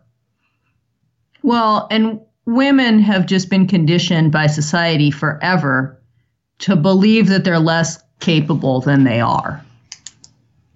You know, to believe that they're, I mean, just in general terms, females are referred to as the weaker sex. Now, physically, okay, for the most part, you know, there are exceptions, of course, but women are physically less strong than men generally. But man, how do you rate strength? Because you have these women that are like blowing away the times on ultra marathons and just doing insane stuff. And I think a lot of that comes from us being in an age where they're starting to realize that it's okay to even do that. I mean, women used to be banned from doing a lot of the physical activities that they're allowed to do now. And all of a sudden, they're like, wow, I can actually do this. And just ages and ages of being conditioned to believe that you're the weaker sex, that's done something. And it's time to start to change that. And there's no one better to start to change that than dads. Yeah. Like going out and telling their daughters, hey, I expect exactly the same thing from you as I do my sons. And I expect you to expect to be treated the same way as the boys. And pretty soon, you know, you're going to have women realizing that they are actually a lot more capable than they've ever believed. And it's interesting that it varies a little bit by culture on you know what women do, because there are cultures where women work just as hard as men. Not ours, though. Or boy, did that all come out? I'm going to have to call you on that one. Yeah, I was listening for a frying pan hitting the head. So, what I'm talking about is I read a book recently about an area in Central California. And the author's a cowboy that lives there, and it's called Hungry Valley. And he's talking about basically this area in Central California was mostly, I think, Dutch and German immigrants that went there. And there was a big difference in the women from the two different cultures. The Dutch, and I may have this wrong, tended to stay inside and manage the house and were, you know, didn't really leave the kitchen that much or the house that much, whereas the German immigrants, and I think they're from Bavaria, they would be outside working and would challenge the men and give them a run for their money. And it was just laid culturally that's how they were laid out. And so we can shift the culture to where everything's more equal, I think. Yeah. Well, an observation that I've made a few times, and I still really haven't figured it out yet, and this applies to gender and to race as well, is take the World War II era. So, you know, a lot of the men were obviously actually on the battle, you know, on the front line, And so a lot of our women were filling in what were male roles back in, the States and England and everywhere else. And then the same thing with race, like, all these different races were fighting side by side. And then World War II finishes. And then the 1950s seem to be the most backward philosophy, just 5 years after everything was turned on its head. And I don't understand why we reverted back to such a Victorian mentality after destroying all the fallacies about gender and race. Yeah, that's crazy. It is, because there's a lot of the military doctrine that came after World War II that was just like, hey, race doesn't make a difference. And if there is any racism, it is going to mess up your unit's integrity. And you can't have it. And another thing they said in that doctrine is you need to tell your troops why they're doing stuff. And currently when people complain about millennials, they're like, oh, they need to know why they're doing stuff. Well, yeah, they do. Because that's the most efficient way for you to get things done, is to have people actually know what direction they're working in and why they're doing something. Yeah, exactly. But with the positive side now, I think it's awesome is, I think, martial arts, especially jiu-jitsu, has done this. Definitely CrossFit it's just blown open the whole gender thing, where you've got these incredible female athletes, totally outlifting so many of the men, in the country. And it's empowering women to say, like, okay, so, this was a complete bullshit, basically what we've been taught, that they are incredibly strong. And even like physiologically, if I've got my facts right, I think it's almost like a 1-for-1 ratio lower body for muscle mass for women and men. And I think it's like 1 to 0.75 upper body. So there's only a slight difference physiologically between men and women and their actual abilities. If women actually condition themselves in, the manner that for so long it's been like, no, you just stay in the house and do housework and cook and clean. And yeah, your body is not going to be in the physical condition of a man who's out like working hard every day. Yeah, exactly. But you reprogram that and all of a sudden people are realizing, oh, actually there's a very small divide between both. And then, now you have extremely effective, female law enforcement officers, female firefighters, and there are some horrible ones as well, as there are male. But, again, absolutely. Now you're back to just the ones that can, the ones that can't, which is how it should be. Yeah, and in things like that, in law enforcement and the military and stuff, I mean, it's just like you've got to have a set standard and you've got to just stick to that. And if you're a male or female and you can make that standard, then we live in America. Like, why should anything be limited to you based on your sex? There shouldn't be two standards. But there should only be one standard, is my firm belief. Yeah. Yeah, and I think we talked about it in the last one, Jason, but, it boils down to the tools of the trade. And I think the fire service specifically, we're not wrestling people. We're not doing anything that requires you to be, a Hulk. We just need to move this equipment, be able to, pull people out and that kind of thing. And that doesn't require a superhero. It requires someone who's mentally resilient and has a good physical and strength standard. Yeah. For law enforcement, there's a real skill to de-escalating situations, and women are better at that than men are.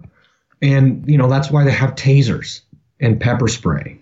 They don't have to go arm wrestle everybody, Well, and there's other jobs that have opened up on the opposite spectrum. Like, it used to be almost exclusively that nurses were women. And now you go into a hospital and a large percentage of the nurses are male. And, a lot of other jobs like that, too.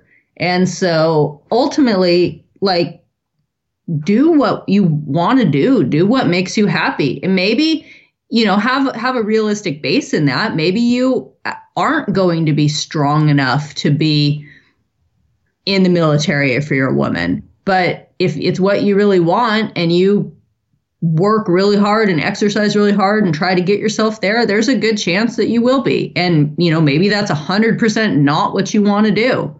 And that's fine. It's just time to break a lot of these stereotypes that we've had for so long and ultimately go after what you're the best at, what you really truly want to do. And it doesn't matter. I agree. And I think you also hit on the point about, if it's what you're supposed to do. And I think that's where, military first responders, sometimes you're just not good enough. And I tell people all the time, I would be a horrendous accountant. I mean, I would. I'm terrible, Yeah. So you'd be the guy. I'm like, we got to let this guy go. He's horrible at math. So, and I'm not saying I'm an amazing firefighter or paramedic, but it's definitely where my heart is. And, I've definitely been able to hold the standard up to this point of what's expected for me.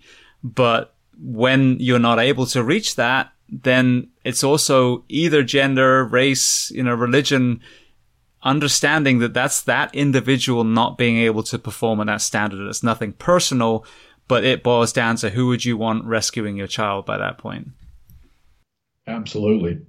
Right. Well, while we're on the first responder subject, Iris, I'd love to hear about when you were an EMT, because I hadn't heard that before. I don't think you mentioned you hadn't told that before on a podcast. No, and I wasn't for a terribly long time. It was only a couple of years. I became an EMT back in my early to mid 20s, I guess. Kind of the same time I was working at a ranch up here in Washington, and decided to become an EMT and worked for just a small rural ambulance for a while, and then was just a first responder on call for the local, it's a really rural area. And so you've got at least an hour basically to get an ambulance to anyone out in this area that would get hurt. And so there's a number of EMTs kind of scattered around the county that respond to calls. And so that's what I did for quite a while too. There's a lot of car wrecks.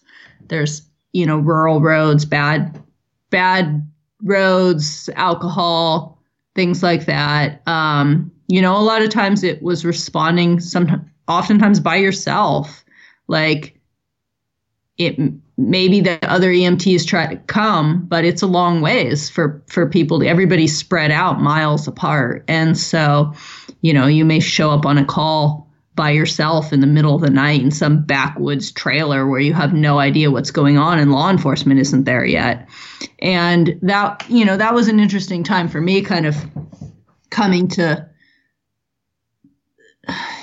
trying to figure out even how to deal with that as a small female. There were a few calls that I remember going on where I was like, kind of everything in my gut said, don't go in there. You're way out in the middle of nowhere. You've got a call that there's, a 25-year-old male having heart troubles or something.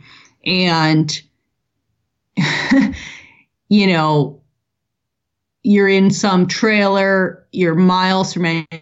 It's going to be 45 minutes before an ambulance gets there or a sheriff's car. And like, my gut just saying, don't do it, because you don't know what you're going to come into. But ultimately, I've always had a bit of a sense of adventure. And to me, it's like, well, you just have to try to be prepared for the situations. It's a bit different than working in like a city ambulance or something, where you always have a backup. There's always sheriffs there. It was a much more independent way of operating as an EMT. And I loved that. I liked that. I don't think that I would be great in like a hospital setting or a really rigid city environment, but I sort of loved just never knowing what was going on and if you'd be by yourself or if there'd be other people to help you. And I did it for just a few years until I moved down to California. And then, we started farming and doing stuff, and I kind of just let it go after that. Right. And did you have any issues dealing with some of the things you saw on top of your early childhood? Or had you by that point developed a resilience where you were okay? No, up here, probably the hardest thing that I had to deal with is it's a small community, right? And so everybody knows everybody else. And, showing up at car wrecks with people that I knew. A kid that I went to high school with, that was a friend of mine in high school, crashed into another car, and I think 3 people were killed, and him included, and another one severely. It adds a whole nother level to things when you show up at a horrible scene and it's somebody that you know. Yeah, I've heard that a few times. Some of the volunteers I've had on, everyone they run on, they know, it's a small town, and that's their entire community. But no, I mean, it gives me a tremendous amount of respect for first responders and all of those guys. Just having a bit of experience with it myself. I mean, it certainly wasn't a career for me, but gosh, it's such a good thing to know. Like, I would encourage any kid that I knew to go become an EMT and do it for a while. It's a tremendous way to give back. It's a tremendous way to help people. You get this incredible amount of knowledge to potentially save people's lives if you're ever in a position where you may need to. And it's not, becoming a basic EMT isn't that long of a process to go through. So I think a lot of people should do it, whether they think it's going to be their career or not. Yeah, I agree. And the skills that you get, we just had one of our members at my CrossFit gym here. I wasn't there that morning, but a fit guy, he's actually a Marine, retired Marine. And he had a cardiac arrest. And thank goodness the three of the women that were there working out in that class all had done CPR training at some point. I think a couple of them were actually in the medical community, and they absolutely saved their life. We have an AED in the gym, and they used that and did compressions, and he's alive today because of them. So it's such a simple training, especially not even EMT, just the CPR. Oh yeah, first CPR training for sure. Like, everybody should do that, right? Absolutely. I mean, I've seen some of the videos and stuff with like quite young kids who have saved people because their parents sent them to CPR training. And that's awesome. Like, you don't have to be very old to do it. My kids, actually, I was surprised. I hadn't even taught them anything about it. And I think their PE teacher at school has gone over CPR with them. And they were sitting there one day on the floor. I'm like, what are you guys doing? And they're like, oh, we're practicing CPR. And they were full on. They knew how to do like chest compressions and giving breaths and stuff. And I'm like, wow, it doesn't take very much to give the basic, what tools in order to save somebody's life. And that's something that and they're 7 and 8 years old. So, they were pretty confident with what they were doing. And I was like, well, okay. Contingency planning and rehearsals is something that we do just because that's just beat into us from the military. So, we've got the emergency numbers. We've run through the drills. It's like, hey, if you're here and I get hurt, here's what you're going to do. If you come home and we're not home, here's who you're going to call. If we're out in public and we hear a loud gunshot, here's exactly what's going to happen, And yeah. we have those discussions with them and then run through it. And that's another thing with kids. It's like, treat your kids like give your kids some responsibility and treat your kids like they're actually competent, because they probably are a lot more so than you give them credit for a lot of the time. And, here Jason's gone a lot. I ride horses. I'm always breaking a horse of some sort or another. And so she meant to say gentling. Sorry. I grew up with cowboy culture, so just out there just whipping it with a chain. I'm always gentling a horse that's trying to kill me. And so they could go home from school and I'm not here. And, I've gone over with them like, hey, if you show up and the horse is standing there dragging its reins and I'm nowhere to be found, like I'm laying somewhere out in the woods and here's the people you need to call. And this, we go over stuff like that with our kids. And our daughter particularly, boy, if you give her some responsibility, she just rises to the occasion. Oh my goodness, yeah. And, in doing that, I have no doubt that she's the kind of person that, like, if everything went to hell in the handbasket, if doomsday came or whatever, like, I don't worry about her. She would figure it out. She would survive. But it's amazing how much kids will rise up when you do actually give them responsibility. Yeah, no, I agree. And my son's the same. Actually, we had a conversation just today about him trick-or-treating with his friends, and his mother was like, he's only 12. And I'm like, but for the last couple of years, we've incrementally increased responsibility, and he's proven trustworthy every single time, to the point where he's earned this independence now. And I think that's it. You give them a role, you give them responsibility. They thrive in that. But if you just baby them and never allow them to do anything, they're going to be lost when they get older. Mm-hmm. Yeah, that's a great example. As they step away from you, you need to step back. Absolutely. Well, you just made me think of a class I think I'm going to implement in the American school system: sex ed and CPR. So, yeah, I'm sure we can find the dollies that do both. Yeah, for sure. All right. It's not a big thing, and it would help a lot of kids. It would indeed. Okay. So I want to transition. You talked about, the farming and the kids' independence. So, I know, Jason, you were talking about your fasting protocol, and you wanted to tell us about that. Yeah. So turned 50 this year. I'm feeling better than I did actually, even maybe in my 30s. And most of that is due to the lifestyle adjustments that I've made. And I've gotten really disciplined about my sleep. And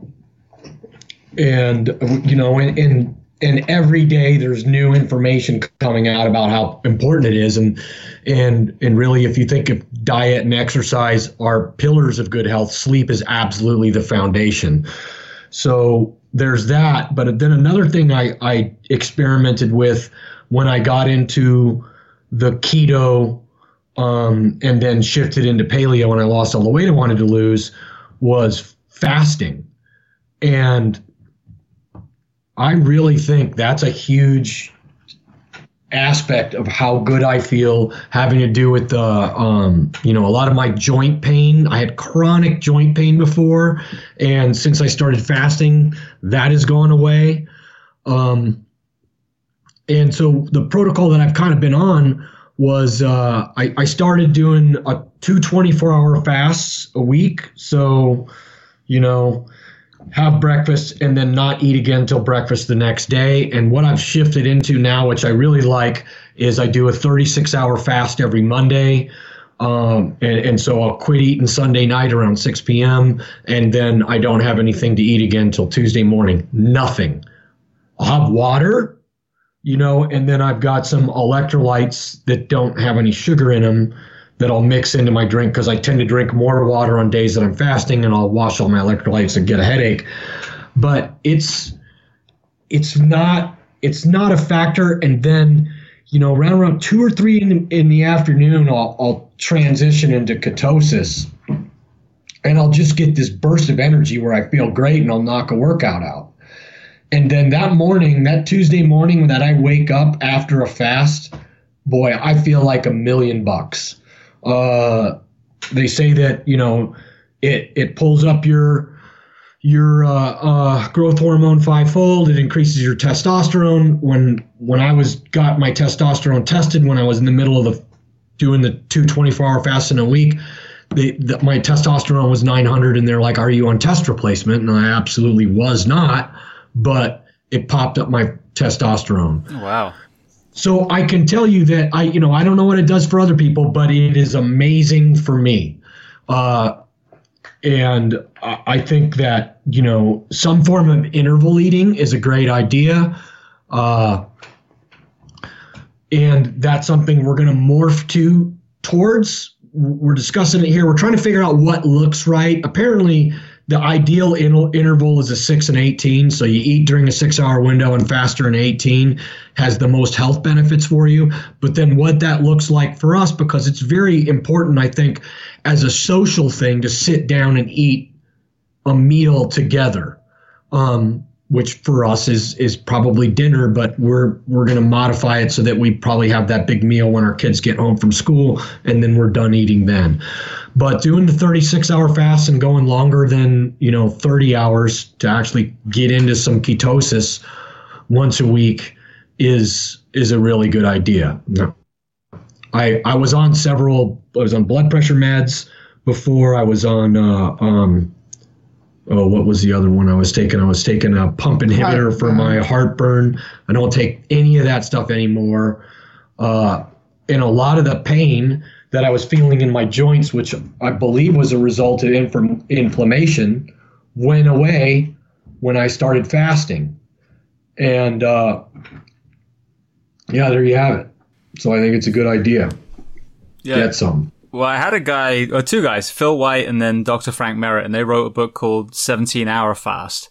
And it lines up pretty much exactly what you're saying, the 6 and 18. But they found as well the intermittent part was a very important part too. And it sounds like a buzzword, but again, to me, it just makes sense. Like we, as a species a long time ago, probably didn't find the exact food we wanted at 8 a.m., midday, 5 and 8. So some days you probably had more opportunities to eat, and a lot of times you probably had a smaller window. So, but I've inadvertently kind of tripped over this myself, where once I came off shift, I started working out at the 8 a.m. class at my CrossFit. So we have dinner 6 or 7. And I used to wake up like, well, I'm awake now. Let's shove food down my throat because you need to fuel the body. Well, now I go to the gym. I walk my son to this bus stop. I walk my dogs about a couple of miles. Then I go to the gym, work out. So by the time I come back, it's about 10. So that's like a 14-hour fast without even trying, without even feeling even remotely hungry by that point. And it's crazy that when you get that philosophy out of your mind that you need to constantly be eating, especially in a role like yourself where you were performing at an elite level as a tactical athlete and you don't need to be eating all the time, it's almost mind-blowing. You're like, so everything I've been told was kind of wrong. Like I'm functioning just fine on a lot smaller eating window and really in reality a lot smaller volume of food in itself. Yeah, it's because the predominantly everyone used to say, hey, you need to eat 6 small meals a day instead of 3 big ones. And then your insulin was just spiked all day. But lately, since, I've been really trying to practice mindfulness and be aware of everything, I'm noticing that a lot of times that I would eat prior, I wasn't hungry, I was bored. And so out of boredom, I just wanted to have a different flavor, of something in my mouth. And most times I could probably get away with eating in a 4-hour window. And as I apply more discipline, that's where I'm going to wind up, because the rest of the time I'm not hungry. It's boredom that I'm just sticking something in my mouth. Yeah. And there's definitely that emotional connection with food. I was talking to a guy, Dr. Michael Greger, who's a plant-based advocate and physician. And his whole thing was, when people get upset or they break up with a boyfriend, they don't binge on broccoli, and it's absolutely true when you think about it. It's ice cream and chocolate. And so, yeah, that emotional attachment, once you can break that, totally frees you for starting to understand that you're eating for nutrition rather than, as you said, boredom or some other emotional attachment. Mm-hmm. Yeah. I'm going to have to try binging on broccoli next time I feel upset. Yeah, I mean, let's say I've never seen anyone break into the refrigerator at 2 a.m. and, find them with zucchini in their mouth. No. All right. Well, then the other thing that we wanted to talk about, and I'll make sure we hit all these points, is the generalization. And again, I've talked about this a lot. I completely agree with you. But what is it that you see going on in the world with that particular thing? So here's what I see. I've just applied to myself. I've decided to stop making generalizations, and by that I mean I'll never say, oh, the libtards or the liberals.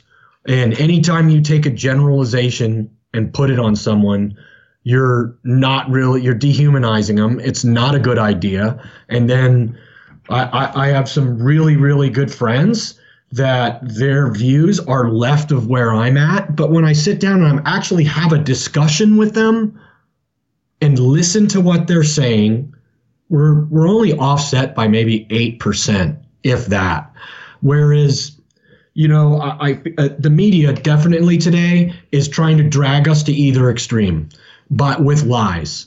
And if you look at the news outlets, they're playing to cognitive biases for either side. And I've seen straight up lies from the news outlets that play to my cognitive biases. Then when I'm actually look into them, and I know that the other side is lying, and they're just pulling everybody out there because that's what gets them ratings. And you have to step back from it and not use a generalization. So instead of saying, oh, that guy over there, you're a lot less likely to hate someone if you say that person over there is that, or Jerry thinks this, instead of saying a liberal thinks this or a conservative thinks this, Completely. Yeah. So that's just one of those things I've come through on just a path to exercise a little humility, say that I don't have all the answers, and move forward and try to get better. At 30, I thought I had the world figured out. And then at 40, when I look back at myself at 30, I was like, man, you had it wrong.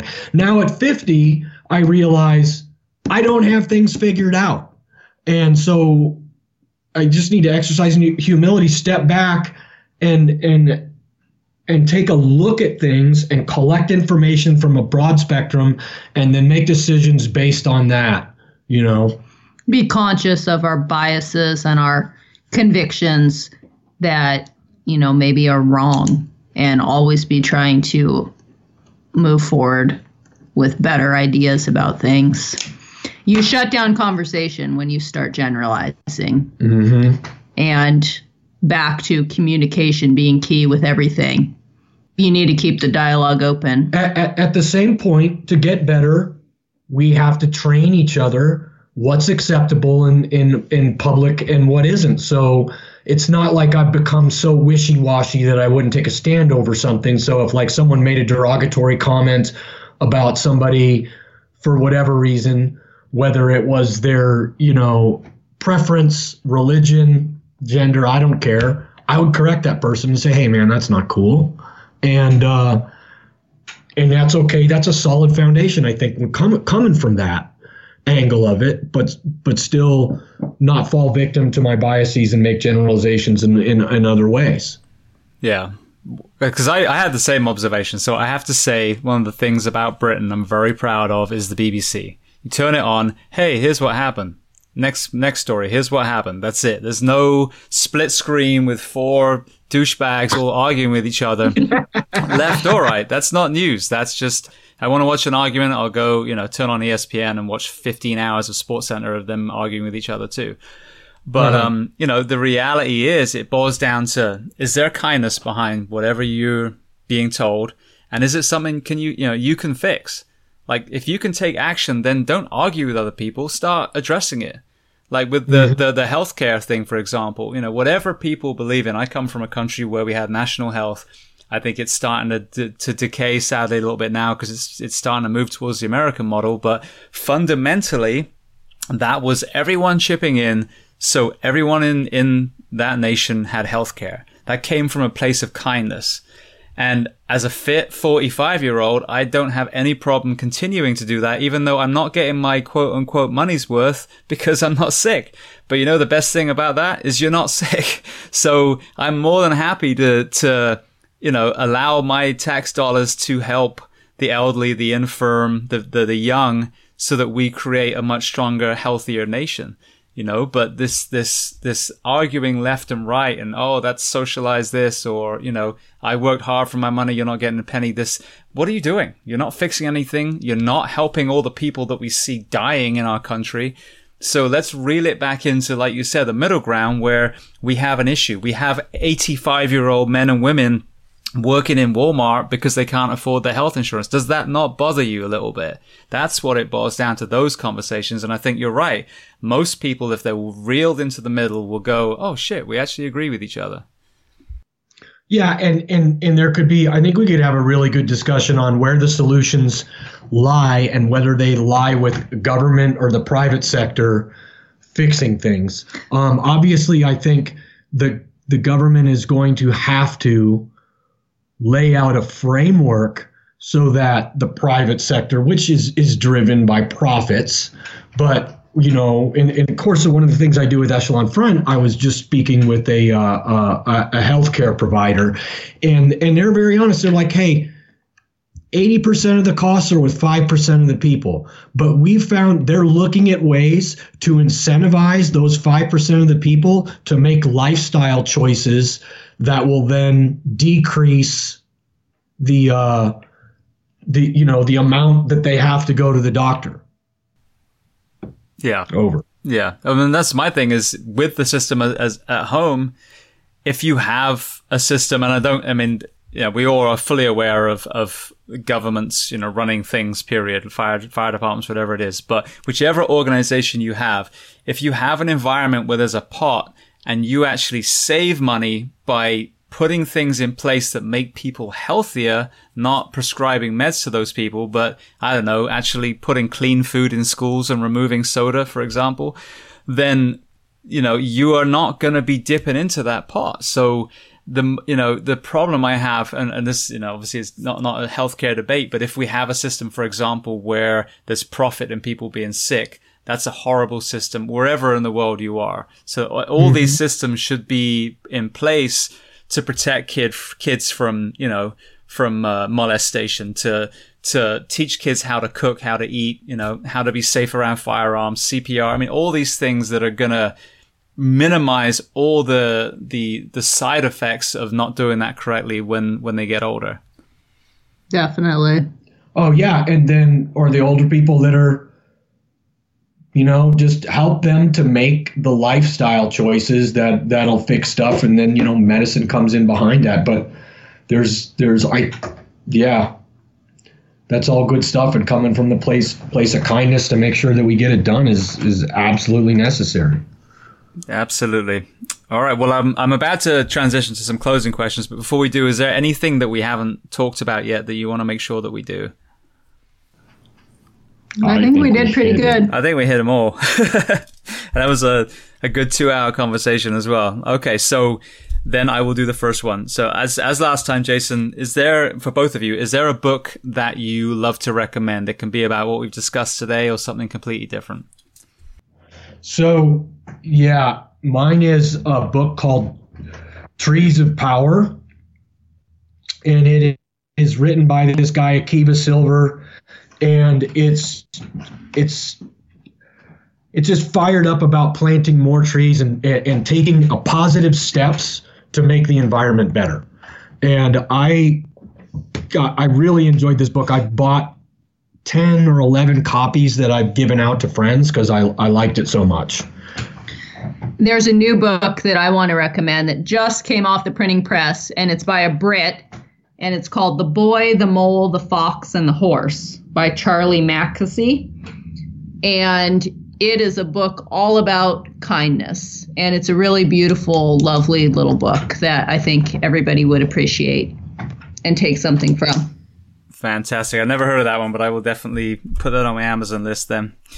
All right, then the next question, is there a movie that you love? We just watched a really awesome documentary that falls back on this thing for the Promise to My Daughter. What was that? Oh, the Eagle Huntress. The Eagle Huntress. It's Mongolian. It's about a girl in Mongolia who, they hunt with eagles in Mongolia, and it's a documentary and goes into how this eagle hunting has been exclusively a male sport forever in Mongolia. And this young girl wants to become an eagle huntress. And with the, support of her dad and her grandpa and a lot of naysayers who are like, she doesn't have any business doing this and she's not strong enough and she doesn't know what she's doing, she goes out there and just crushes it with the eagle hunting. So it's really a sweet story and great, girl power story. all around it's a good story. Yeah, and beautiful because cinematography too. She did that with the support of her grandfather and her dad, and that's how things that we're gonna get there and open everything up, breaking the cycle again. Yeah. Beautiful. I remember actually seeing that. I think it came on Netflix sometime, and it was one of the ones I wanted to watch, and I think I just forgot about it. Yeah, it's not a new movie. It's been out for a couple of years, but we just got around to watching it recently, and it's great. Excellent. All right. Well, I'll make sure I watch that as well. So next question. Is there a person that you recommend to come on the podcast as a guest to speak to the first responders and military of the world? Chris Voss. He wrote a book called Never Split the Difference. And he was like one of the FBI's lead negotiators, and he has a book on negotiation. And I think he would make a really interesting guest. He's got a lot of really interesting stories in this book. And so I think that might be something to look out to. And it'll be pretty easy for you to get a hold of him, I believe. Okay. Excellent. Thank you. Anyone to add to that, Iris? Not that I can think of right off the top of my head. Okay, perfect. That sounds like a good one. It does indeed. All right, so next question for both of you. What do you do to decompress when you are not, doing the things that we've discussed today? Oh, gosh, for me, it's really all about just getting out into the outdoors, whether I'm riding a horse or just going for a hike or something. That's really just key for me. And if I don't do that for a little while, I start to feel myself getting really frustrated and not being as clear of thought as I should be. And I'm like, oh, I need to get outside. Yeah, how many times that's been the answer to that question, and we're basically 250 episodes in now, that is that simple, but so many people live in... So removed, most people. Jason and I made a very conscious decision to live right on the edge of the wilderness or right in the middle of it. But, look at how many people almost never get any nature at all now, other than maybe like a walk through a park or something. Yeah. And even then, no wonder there's so much stress and anxiety and just crippling problems people are dealing with. Yeah, I agree. And even just the act of being barefoot, on grass, on the beach, people are just bundled up even when they are outside. So just being exposed to nature in a more holistic way. Yeah, for me is just like identifying, hey, I just need to turn my mind off and slow down and stop and just be force myself to be present in the moment. Oddly enough, it maybe it's counterintuitive, but some good punk rock or speed metal just kind of switches my brain off. I'll listen to some music, and that helps. Brilliant. Okay, so the very last thing then, where can people find you guys online, and how can they reach out to you? I'm on Instagram at All the Wild Places and Twitter at Only Iris Gardner. And I'm at Instagram at jason.n.gardner, and that's really the best place to stay in contact. I found the other social media places just to be clunky, and I'm going to start moving myself away from them and just stick with Instagram.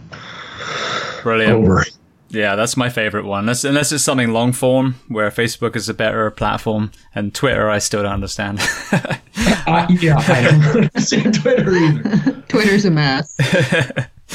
Anyway, all right. Well, I just want to thank you so much. It's been such a diverse, array of topics. And Iris, obviously, I want to thank you so much for your courageous, storytelling of what you went through. And I agree 100% that it needs to be told so people realize that they're not alone, and they can either tell their story or at least reach out to someone else who's been in the same case as them.